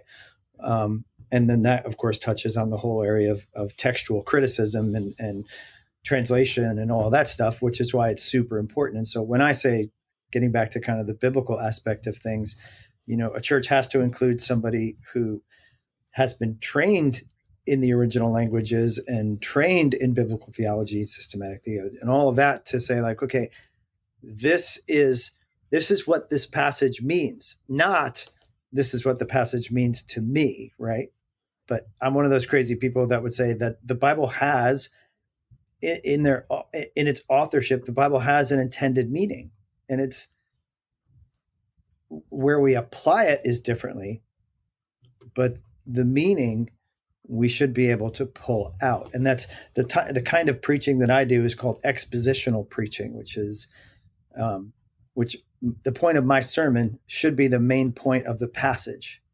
It's not what I want it to mean. And I stay in that one passage. I don't pull out. I don't start with the concept of how to have a happier Monday, right? And then pull out 67 Bible verses out of context to then, whatever, send you out the door with a smile. I think that touches on what Sam's asking, though, is that, like, to say this is what the passage means is making a really muddy thing out to be clear cut. Because we've all sat through sermons where the guy, I had a youth pastor for a while that loved to like talk about Greek and Hebrew, and he'd be like, well, let's just break this verse down.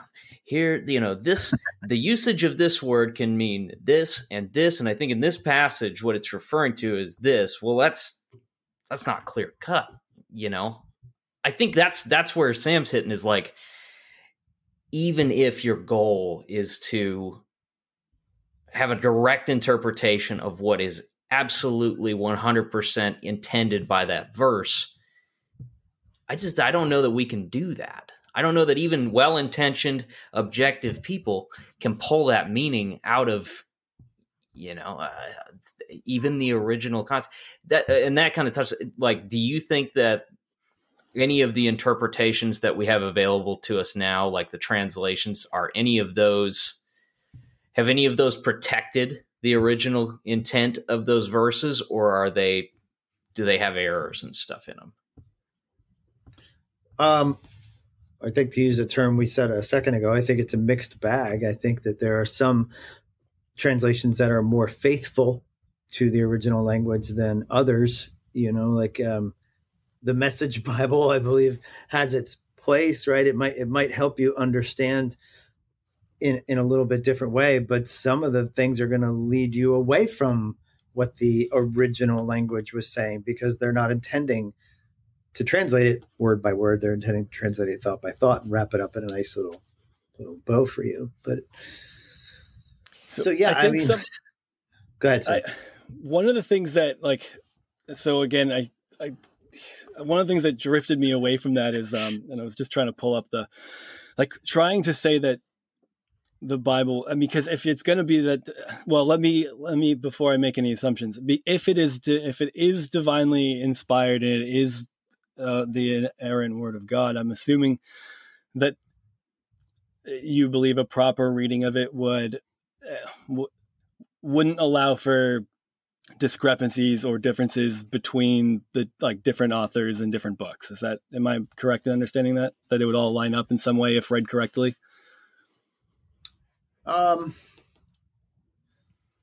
Yes, I would agree that, and again, you've got to understand a little bit about how the Bible was written and the different genres that are in the Bible and that sort of thing. And right, you run into the Gospels or something and you have the synoptic problem where it's like, people say, well, Matthew, Mark, and Luke are saying all different things, and what's the deal? It's like, but they're actually not, because they're all different shades of the same picture, right? They're all supposed to be read together. Unless you're talking about putting new wine into old wineskins, then you get a little bit of a difference. But so I think one of the things is that I want. So one of the things to jump off that, one of the things that was a big shift for me was I I don't know if you're familiar with the juxtaposition of 2 Samuel 24 and 1 Chronicles 21, but David takes a census. You know the story. Yep. So like in 2 Samuel, it would say that I'm just going to read it because I pulled it up. It's like the anger of the Lord burned against Israel, and he incited David against him, saying, "Go and take a census of Israel and Judah." So here we have God telling David to take a census of Israel and Judah. But when you get to 1 Chronicles, it says that, referring to the same point in history, the same exact census, it says, Satan rose up against Israel and incited David to take a census of Israel. So David, he did that, and then afterwards God gets really mad at him. So like, I mean, even just there, right there, it's like when I was like reading through the Bible and I'm start kind of doing some of my own research, and I come across like, you know, a difference of, I mean, that's not a slight difference. God told you to take a census, or Satan told you to take a census, and the outcome equals. But God was mad at both outcomes, which is interesting. God told him to do it and then was mad at him for doing it in 2 Samuel. So like, you know, when between looking at 1 and 2 Samuel, 1 and 2 Kings, and 1 and 2 Chronicles, this happens constantly.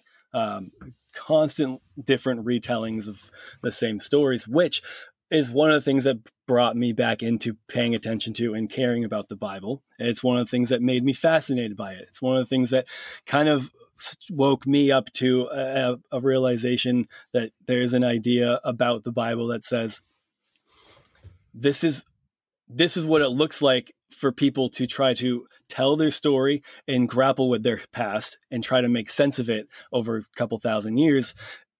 And that's generally what they're trying to do. And whether there's mistakes or they're trying to reinterpret certain scenarios through a new lens based on where they are or what they think God's doing, it's like, that's all we're all still doing. If you're a Christian or not, we're all trying to like look at our story, look at our experiences, and try to figure out what the fuck's even going on in this crazy world. And I think so, like, that's the stuff that brings me back into it. That's why I still go to a church and participate in Christian faith, because I'm part of a community where I get to have these conversations. And some people think, you know, there's people in my church that would come from your perspective or a more traditional evangelical outlook. And then we get to sit and have these conversations without it being a bother. So that's why, but yeah, I just want to jump in. We should have those conversations. I think that's part of what has gone wrong with the church, that we have to have these conversations and just and telling a kid to just have faith or just believe it, or, oh, don't worry about that. Or, you know, it's counterproductive. You know, the Bible and faith is rigorous enough to press in and ask these questions and have these discussions, because there aren't a lot of neat and tidy answers. And just where you are right now, you know, of course, you might have one guy that comes down on one side and another guy that comes down on another side of this, right? But to me, you know, if I'm preaching 2 Samuel 24, I can't preach it without 1 Chronicles 21. I have to go back to that, because again, there's a word here that's in play that I haven't used yet, but it's orthodoxy. It's what has the Christian church believed over the years about who God is and the nature of him and evil and things like that. And so if you look at 2 Samuel 24, right, it says he incited David. The Lord incited David against them to do this census, right? But then First Chronicles says that Satan incited David, right? And of course you look at that and go, what the heck? But why can't it be that the Lord knew in his sovereignty that Satan wants to get David at any cost, and he knew that David was prideful, and he was also going to use whatever was going to come about this and redeem it for good instead of just waste it for whatever is going to happen, and allow that to happen, and allow that, and stand indirectly behind evil and say, okay, Satan, you know, you did it, but I'm the one that's going to redeem it for good because I'm more powerful than you, and I have my plan that's working. So in the end, God's allowing it, but God didn't do it, right? And God's still responsible for all things, but it's an indirect use of sin and evil that exists. Other than that, you know, that's again where it's like, okay, if that's not true, then what's the purpose of evil? It's just evil. I mean, I think that's an interesting take. That's not one I wouldn't be unfamiliar with. That's just not what it says. And as an inerrantist, like if it says that God incited David to take the census, and God incited David to take the census, right? For me, this is what pulled me out, is like, that's going back and saying it needs to fit it needs to fit the framework that we've constructed. So this goes back to what I think Casey's been saying from the beginning, is like, it feels like to some degree, and this is something I would argue anybody does, to a lengthy degree, is they have the framework that they've built, and they pick the things that help prop that up. So this isn't even a criticism of evangelical culture or biblical interpreters or Democrats or Republicans. This is just a human condition. So I think we can all level that we're doing that frequently. Point is, with your perspective, that feels to me like a reinterpreting or retelling to fit the evangelical framework is all, as opposed to just saying this is just what the text says, which is frequently a response to more problematic things. Like that nuance will get lost when you're talking about whether or not it's okay to be gay in the church, because there's no nuance for those passages there. It's, well, this is just what the Bible says. So the nuance will come in when it's convenient, and it goes out when it's inconvenient, and it's all kind of feels like it's built around propping up just some scaffolding that needs to exist in order to maintain. I don't always want to make it sound like it's so insidious, or that there's but that's my experience of it for sure. Yeah. And let's face it, that's a reasonable perspective, right? Of course I wouldn't agree with it, but I see where you're going with it. And one of the other concepts I go by is using scripture to interpret scripture. Like, let the clear parts of scripture help us understand the unclear parts of scripture. And when you get down to it, like, the reality of the gospel of who Jesus claims to be, and what he did, and why, and what it means for us, like the gospel itself, that's crystal clear. And I would say it's crystal clear in the Bible, right? And some of these other things that people want to focus on, we can shed light on, right, through the other parts of the Bible. But as an inerrant, what did you call me? Inerrantist? Narratist. I think that's a stretch of that term. That to me, that wouldn't include that. I have to say that it leaves you would use nuance to prop up a scaffolding, as you said. But I would use nuance to say that there has to be nuance in the translation of intended thought. I mean, we do it all the time with the words that we say and the things that we say. It's like, well, what did you mean by that? Well, it's not what I said. It's like, what am I actually trying to get across? And that's the work of biblical interpretation and hermeneutics and all of that. Casey's loading up. All right. That was a big, deep breath. Here he goes. Well, I think that all of that makes sense. All of that is fine. And I think it's easy to, I don't know. I think Sam put it pretty well in that, well, it's representing like those problematic parts of scripture. Right. As like sometimes it's almost represented like people are nitpicking these problematic parts of scripture and these things that are frequent, like atheist Reddit forum talking points about inconsistencies in the Bible as like they're gotcha questions, right? Yeah. I never heard of that one. You guys are both Bible nerds, but I think that's true. Sam, that's legit, man. I'm impressed, Sam. That was a good job. No, that's true. That is nitpicking. That's picking apart small parts of scripture that may not be completely central to the message. But I think when you couple that with the fact that, like, you've said a couple different times throughout today that this provides something that other religions can't, and that the Bible is inerrant. And I think that's where it becomes hard for me to follow along with some of this stuff, because I can totally accept the fact that, like, hey, there's some of this stuff that we as imperfect humans just can't understand. God and his divine wisdom will reveal the meanings of these things eventually to us and stuff. Like, all that's fine. But when we're on the one hand, we're saying that, and on the other hand, we're saying, well, those guys are wrong and those guys are wrong, and no other religions have any answers that are meaningful. Christianity is the only way to peace and happiness, eternal life, all that stuff. Well, it's just tough to stomach. Yeah, and that might be an overstatement, right? And I think there are definitely worldviews, religions, or whatever that can provide some measure of happiness and fulfillment.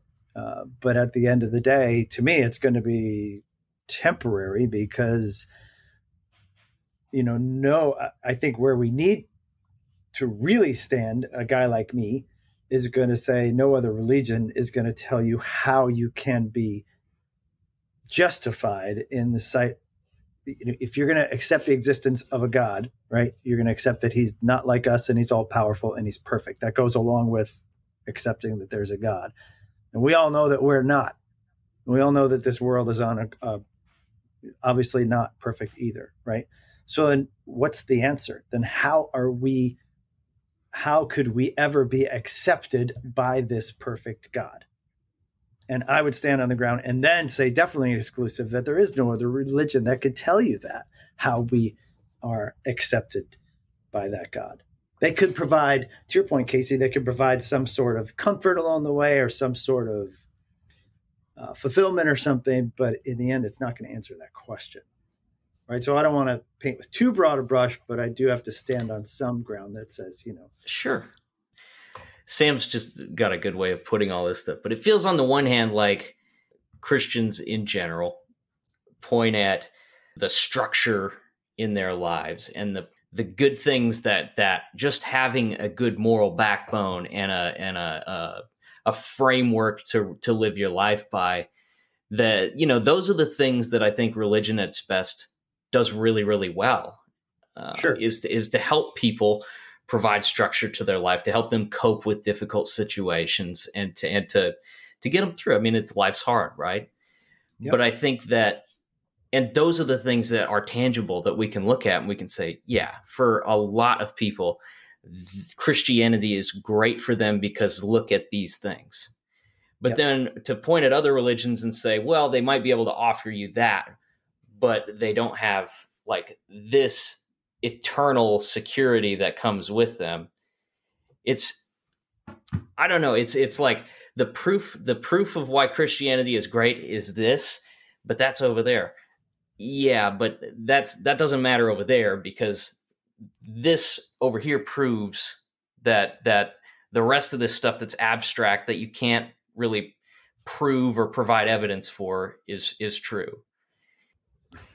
Yeah, and I'm not sure I'm totally understanding where you're headed with that. I guess it goes back to the fruit analogy, right? You'll know them by their fruit, right? By their fruit, we can deduce that Christianity. Sheep and goats, Mike. Absolutely. But other religions yield good fruit. So to point at fruit as the evidence that this mindset has eternal consequences, but then to see fruit coming from, branches of Islam and Buddhism and all that kind of stuff, and to ignore that and say that that's inconsequential. And that's simply because they lack the academic assent to a principle that says Jesus Christ died and saved us, and it only works if I recognize it is true. Yeah, like those words. The words that he said. That's what feels so simple about it, is like, it's like you can look at fruit, which is how you'll supposedly know them.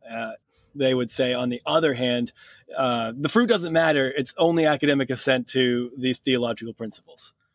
And it can't be, it's just, But I don't. Like, what do you mean by that? The fruit doesn't matter. Like, so, if you're talking Jesus saying you'll know people by their fruit, or the reason I joked about sheep and goats is because the great divider and the story that Jesus tells about who's gonna like make it into the God's kingdom is either like there's the people who like you either cared about people, visited the imprisoned, did all these, or you didn't, and then you're separated. You're on the outside of that. So like when you're looking at like what Jesus is trying to teach people how to do and the way to live, and how you'll recognize people by that fruit, and then you reduce it to that's like that the fruit only matters insofar as you accept the principles that say Jesus died on the cross to save you from your sins because God owed you like jack shit otherwise, and then that it's just the sole recognition of that is what saves you, because that's what it comes down. I mean, that's how you get people saved. That's how you convert people. You convert people by getting them to accept Jesus Christ in his work as salvific, as opposed to just a more universalist approach to Christianity would be like accepting that work as a founding principle, as would like, First John would say Christ slain from the foundations of the world. It's like, accept that concept has been true throughout all of human history, and that like just understanding that the fruit that people are bearing are showing their connection to this God that we're all trying to find, whichever name you would, whatever vocabulary words you would pick, or whatever words you would choose based on the language you speak, whether it be Allah, God, whatever. And I don't want to, right? So from this worldview, right? I'm pointing to myself, right? From like the biblical worldview, you don't want to minimize fruit as fruit. Like if we see somebody, whoever they are, whatever religion they are, and they're doing good things, they're caring, right? They're caring for widows and orphans, right? They're feeding the hungry. Those are good things.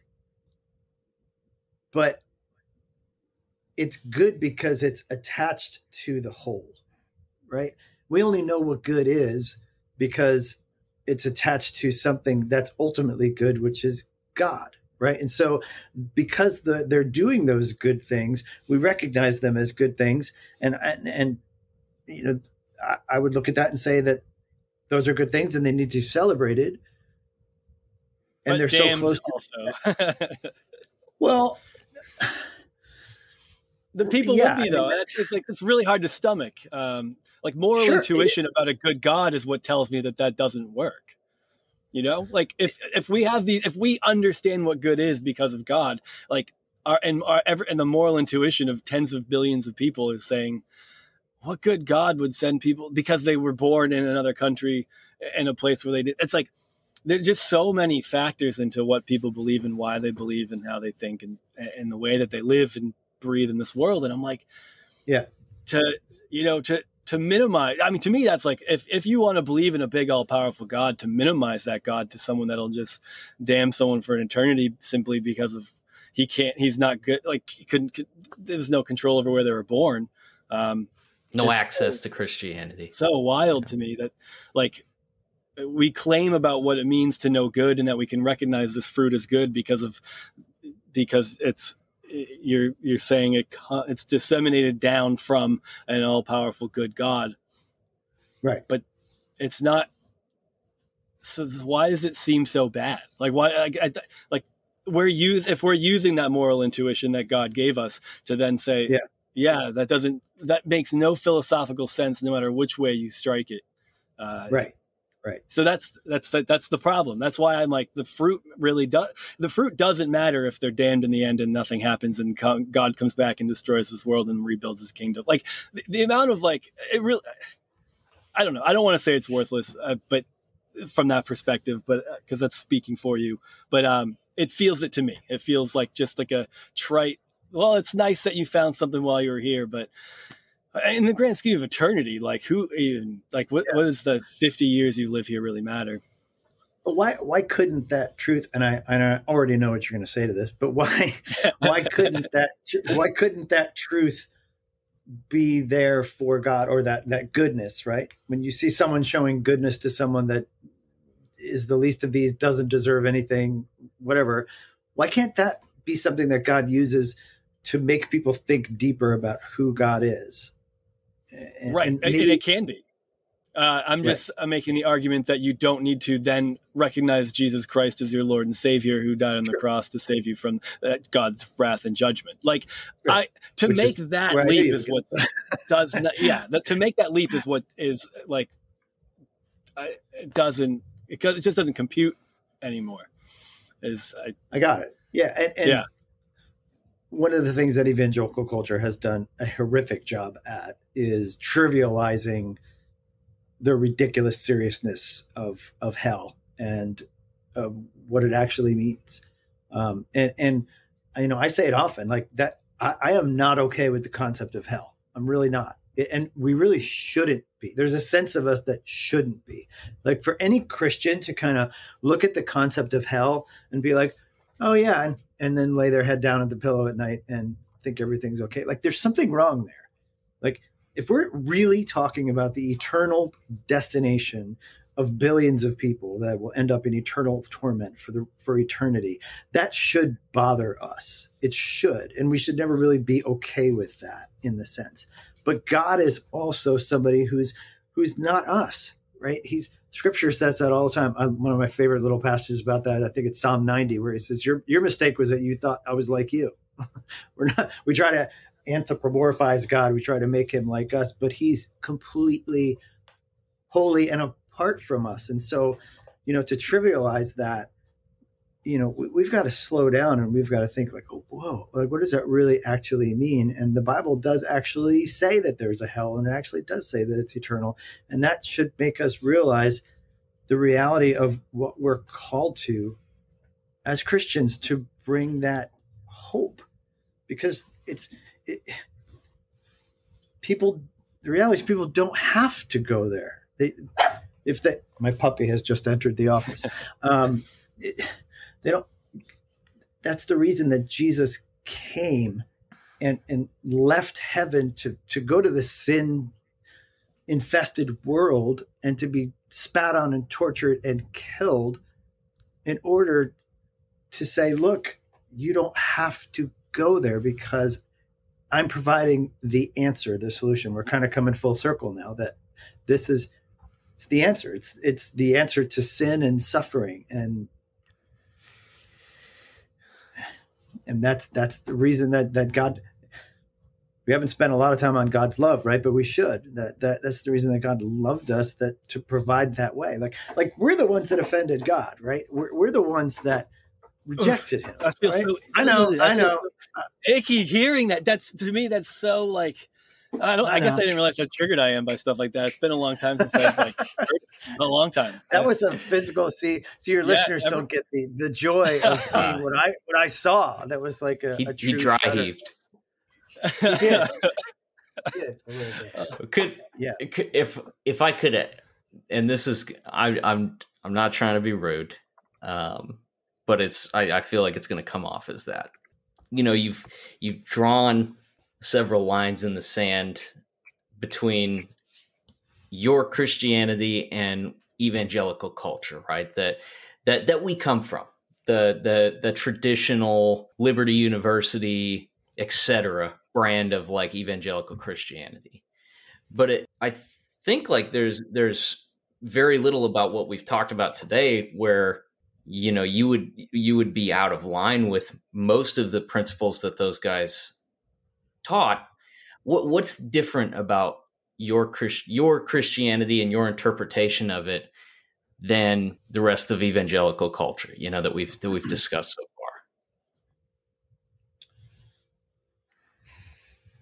far? That's a broad brush. It is. I think a lot of it. What I get that shudder reaction that Sam had there, what makes me do that convulsion is, again, at the risk of painting like with a broad brush and saying that this is not everybody, right? But what appears to be plaguing modern evangelical Christianity is a shift in the focus of a me-centered Christianity as opposed to a God-centered Christianity. And maybe some of the things in liberty and everything else would be biblically or doctrinally agreeing with what I just said, especially in the gospel and all that. But in the end, I think that we are producing Christians that have a misunderstanding that God exists to make them comfortable and happy. And that's not the reason God exists. And so I think that's a difference between when you get back to historical Orthodox Christianity, right? That wasn't a thing. That wasn't a thing. God is separate from us and God is holy and we serve him. And that's the best possible thing for us, right? He's not holding out on us. He's actually showing us the way to life in serving him and loving him. Right. That's the Joel Osteen brand of Christianity, right? The motivational speaker, I'm here to fix you sort of thing. Yeah. He's not even in the arena of Christianity as far as I'm concerned. There is none. He has a nice arena. He certainly does. It's only open when the weather's nice. And that's one thing that I think people are reacting to when we get into COVID and we had the 2020s that some of us have had, is you start to see that. And it's just like, this year is the year of your breakthrough. It's like, no, it wasn't. Did you look at 2020? Like, you just can't sell that narrative anymore. It's not going to work. Like, people are seeing you for who you are. You're a charlatan. You're not a preacher of God's word. You're trying to sell stuff and people see it now. So I hope that people stop giving him money and guys give it like to you instead. No. Just kidding. So God-centered rather than me-centered. Yeah. But what does that mean in practical sense? Like what difference if I'm a person on the street and your church is on one side and there's a typical, Thomas Road Baptist Church on the other side? Uh-huh. Like, what's the difference between the two? Why should I go to yours rather than theirs? Because they're kind of the poster child for a lot of the icky things that we've talked about so far. Uh-huh. Yeah. And I don't know them. So it's, I of course have heard of them. I actually did spend a year and a half at Liberty Seminary online, before I was like, yeah, I don't think I want to be here anymore. And then jumped out to Southern Baptist Theological Seminary to finish up. But I think the most honest answer, Casey, is I don't know. I don't know what would be the difference without seeing who they are, without I'm suspect of a lot of that. Like, I think we should be, because again, what is it? To go back to where we said, what is the fruit? Like, what do the Christians look like that are being produced out of there? And I'm not saying that Christians who go to Highlands Bible Church are perfect and mature and all of that, but I hope that they get a view of God, that this life is, our lives are supposed to be God-centered as opposed to God existing for me, right? And that's what you'll get from Osteen, is that God exists to give you that promotion or bring you to the next level or get you richer or whatever, give you a nice spouse or whatever the heck it's supposed to be. And that's just not it. Maybe we all just like different fruit. I think that's the problem here. Could be. I think I feel like the clarity Casey's trying to get. So like the things that, I think some of the things that we've talked about are some of the, and we should probably, be wrapping this up soon, but I want to close it out with maybe one more question in the same line of what Casey's getting at is we've been on top of what people are seeing politically, that has been a major turnoff as far as looking towards Christianity as being any sort of moral guiding force in this country. At least in its loud, public, Republican co-opted brand. Yep. It's you know, when you watching the behaviors of the people that they've been elevating and saying that these are like the right kinds of people we need to be leading, like it's those behaviors that have been of particular disgust to a lot of people.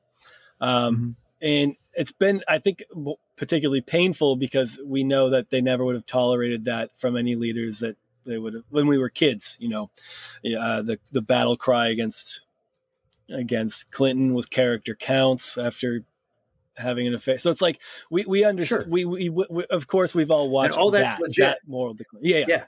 So, but that's only part of it, you know. And I think even going back to, you know, the summation, your summation of how you understand the gospel versus is what, like that.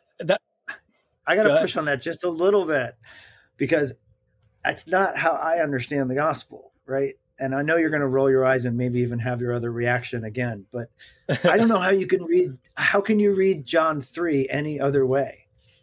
Like, because maybe you can read it one way.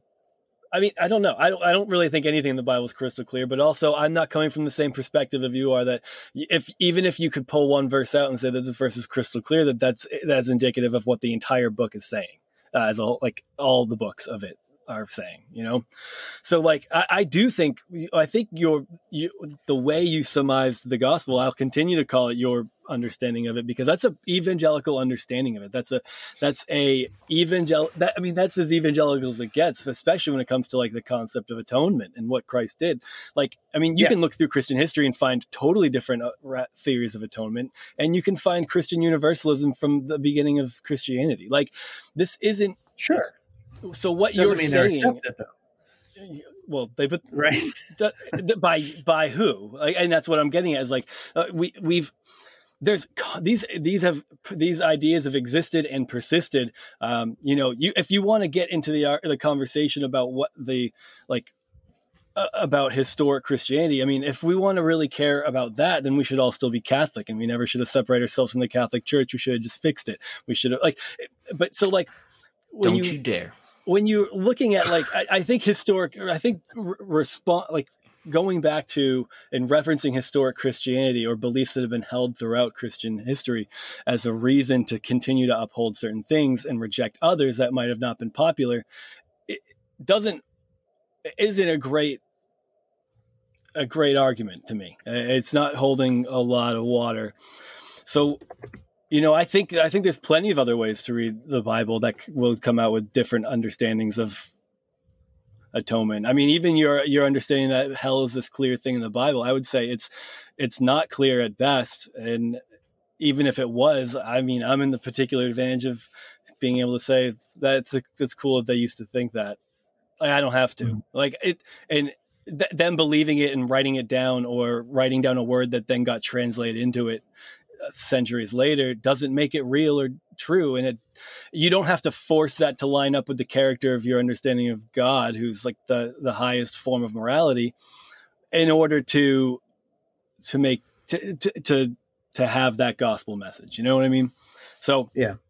But that's what a lot of people are reacting to and leaving as well. Like hearing that message, it's just like it's just to us, like some of the shittiest news we've ever received is that there's a God who loves us so much he's happy to watch us burn in hell for all of eternity because we offended him somehow. So, like, I mean, I go through my life wildly unoffended by the behavior of others and I'm not equating myself to the concept of the highest goodness, but I'm just saying, if God's better than me, but if God's better than us, if God's more loving and more kind, like we keep extrapolating these things from God, but when we get to this idea that he could reject you into a eternal damnation, and then we throw our hands up and go, well, we just aren't like God. We don't know God, but all that's trying to be explained to us is what God's like. And then when it comes to eternal damnation, it's like, well, God's holier and bigger and different than we are.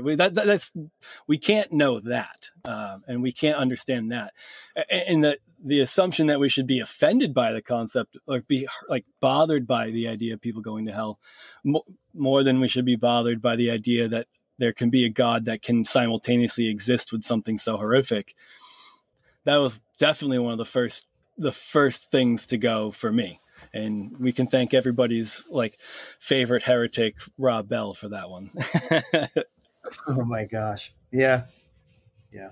But I mean, so I think that's, so when Casey's talking about what's different, it's like, maybe you didn't support Trump, whose actions and words were problematic, maybe, but like, the people who did came from, I mean, they're still coming from I would argue, the same biblical worldview. When they're in their understanding and interpretation of the Bible, they might make the stakes a little bit higher when it comes to trying to reproduce their version of a biblical worldview for the rest of the country, and try to make people fit into that through legislation or presidential power or whatever. But, it's like, to me, you can dress like, and you can dress up these ideas with love and kindness, but to me, they just don't represent it, which is why I think a lot of people have been like, I mean, if that's God, then I guess I don't think that can be, and then it's not true. And then you have that group saying, well, that's the only God there can be, or that you may be taught that's the only understanding or concept of God that can be. So now people just shed it altogether. I'm sure our definitions of what God is very different too, but I'll still use the word to communicate something bigger than myself. Yeah. No, you're probably right. And I know how you're using that. So I think it's just commonality in that. But yeah, I mean, I think one of your other guests, it was something that I was reacting to the other day, and it was somebody who was saying something, if this is the body of Christ, then I don't want to be a part of it. Or, if this is Christianity, then I don't want to be a part of it. Or I think she said, when did Christianity get to be about believing only one thing and nothing else, or something like that? And it's like, I mean, again, I had one of those moments too, where I shuddered, just like you did, be like, but just like, I don't know, since Jesus, like since he said it, like sometimes we pin it on evangelical culture that the church is making it about this, but maybe they are, maybe they aren't. But again, it goes back to kind of what I said. If you read the Bible, like that's what it's saying in its clearest possible way. Like, again, I'll go back to John 3 as that passage. Like, how can you read John 3 and say that that's not exclusive? It's completely exclusive. But then what do we do with that? And how do we live in light of that? And who does that make God to be? Or how would you read it in light of something that's more inclusive, written elsewhere by a different apostle? Or, I think that's what I come back to. I think what I'll come back to is like, I'm not going to argue that you can't read certain parts of the Bible as exclusive. My belief is that when you look at it as a whole, you'll find a mixed bag, and that, like you would in a church, so I think I'm just putting a little bit less on it being, it's people's experience of God, but it's less dictation of God's perfect truth and more about our struggle to find it, So I want to ask you one more question before we go. Am I a Christian? Okay. Are you a Christian? Based on what I've said and what you think it means to be a Christian, and zero offense at all. I'm not worried about how other people define what vocabulary words people used to define an entire belief system. So it's no feelings hurt, but I'm just curious, outside of the personal conversation and us getting to know each other a little bit and liking each other, if I was just a guy saying these things, am I a Christian? This sounds like a very me-centered Christianity. Well, I see what you did there. It's very nice. Yeah, gosh, that's like a heavy question. I've always wanted to ask somebody that. Based upon, when you say a Christian, right?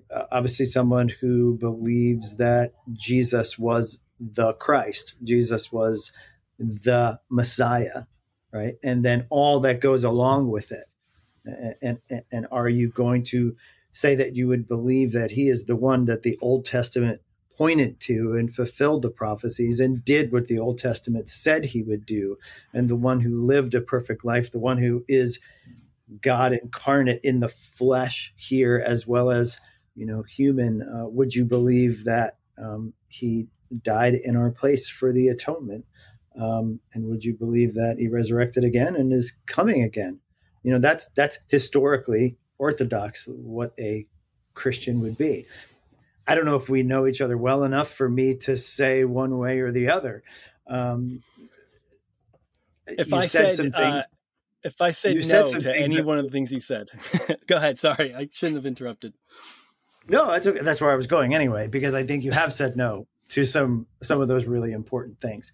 And I think that there are things that are non-negotiable in the gospel because they are so clear in Scripture. And then there are things that are not so negotiable or are more negotiable. Sorry. Like, things like, did God create the world? Yes. How did he create the world? I don't know. Is it a couple days? Is it millions of years? Those are things that are negotiable. But when you talk about who Jesus is, I don't think that's so negotiable. And based upon some of the things you said, it doesn't seem you are. It doesn't seem you are as the Bible would define a Christian. Right? And so I guess that's as clear as I could say. You know what, guys? It seems to me like we got conflicting meta narratives. That's what I think. Meta narratives, word of the day. You didn't realize it? Like, we should have spelled it out at first, but this was really a conversation between you and I and First Sam's soul. And Casey wins. I feel like I'm winning. I don't know. You heard it here first, everybody. I am not a Christian. I've been wrong about myself, I guess. I don't know. This was a really stressful way to spend your Saturday, Mike. It is. And maybe, Sam, I don't know where you are geographically, but maybe someday you and I could meet up for a cold beer and we could continue this conversation about what a Christian is and what that looks like. So I think that sounds like fun. I could do this stuff all day. I am actually in Massachusetts, not too far, depending on if you're in northern New Jersey. It's not that bad of a trip. Maybe halfway for a couple of beers sometime. There you go. I would like that.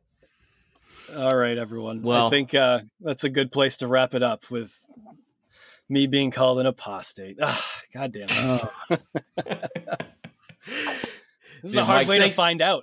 Thanks for coming on, man. I know we peppered you with questions and stuff and talked way too long, but we appreciate you sharing your thoughts with us. Yeah. No, and I really appreciate you guys having me on, but I also appreciate, I'm sure I've pissed off a lot of your viewers, or listeners. But I really appreciate you guys having the opportunity to have the other side kind of on this, because, it shows you guys are trying to do a balanced thing, and I really respect that. So thank you. Yeah, absolutely. All right. Well, thanks everybody for listening. We will catch you next time.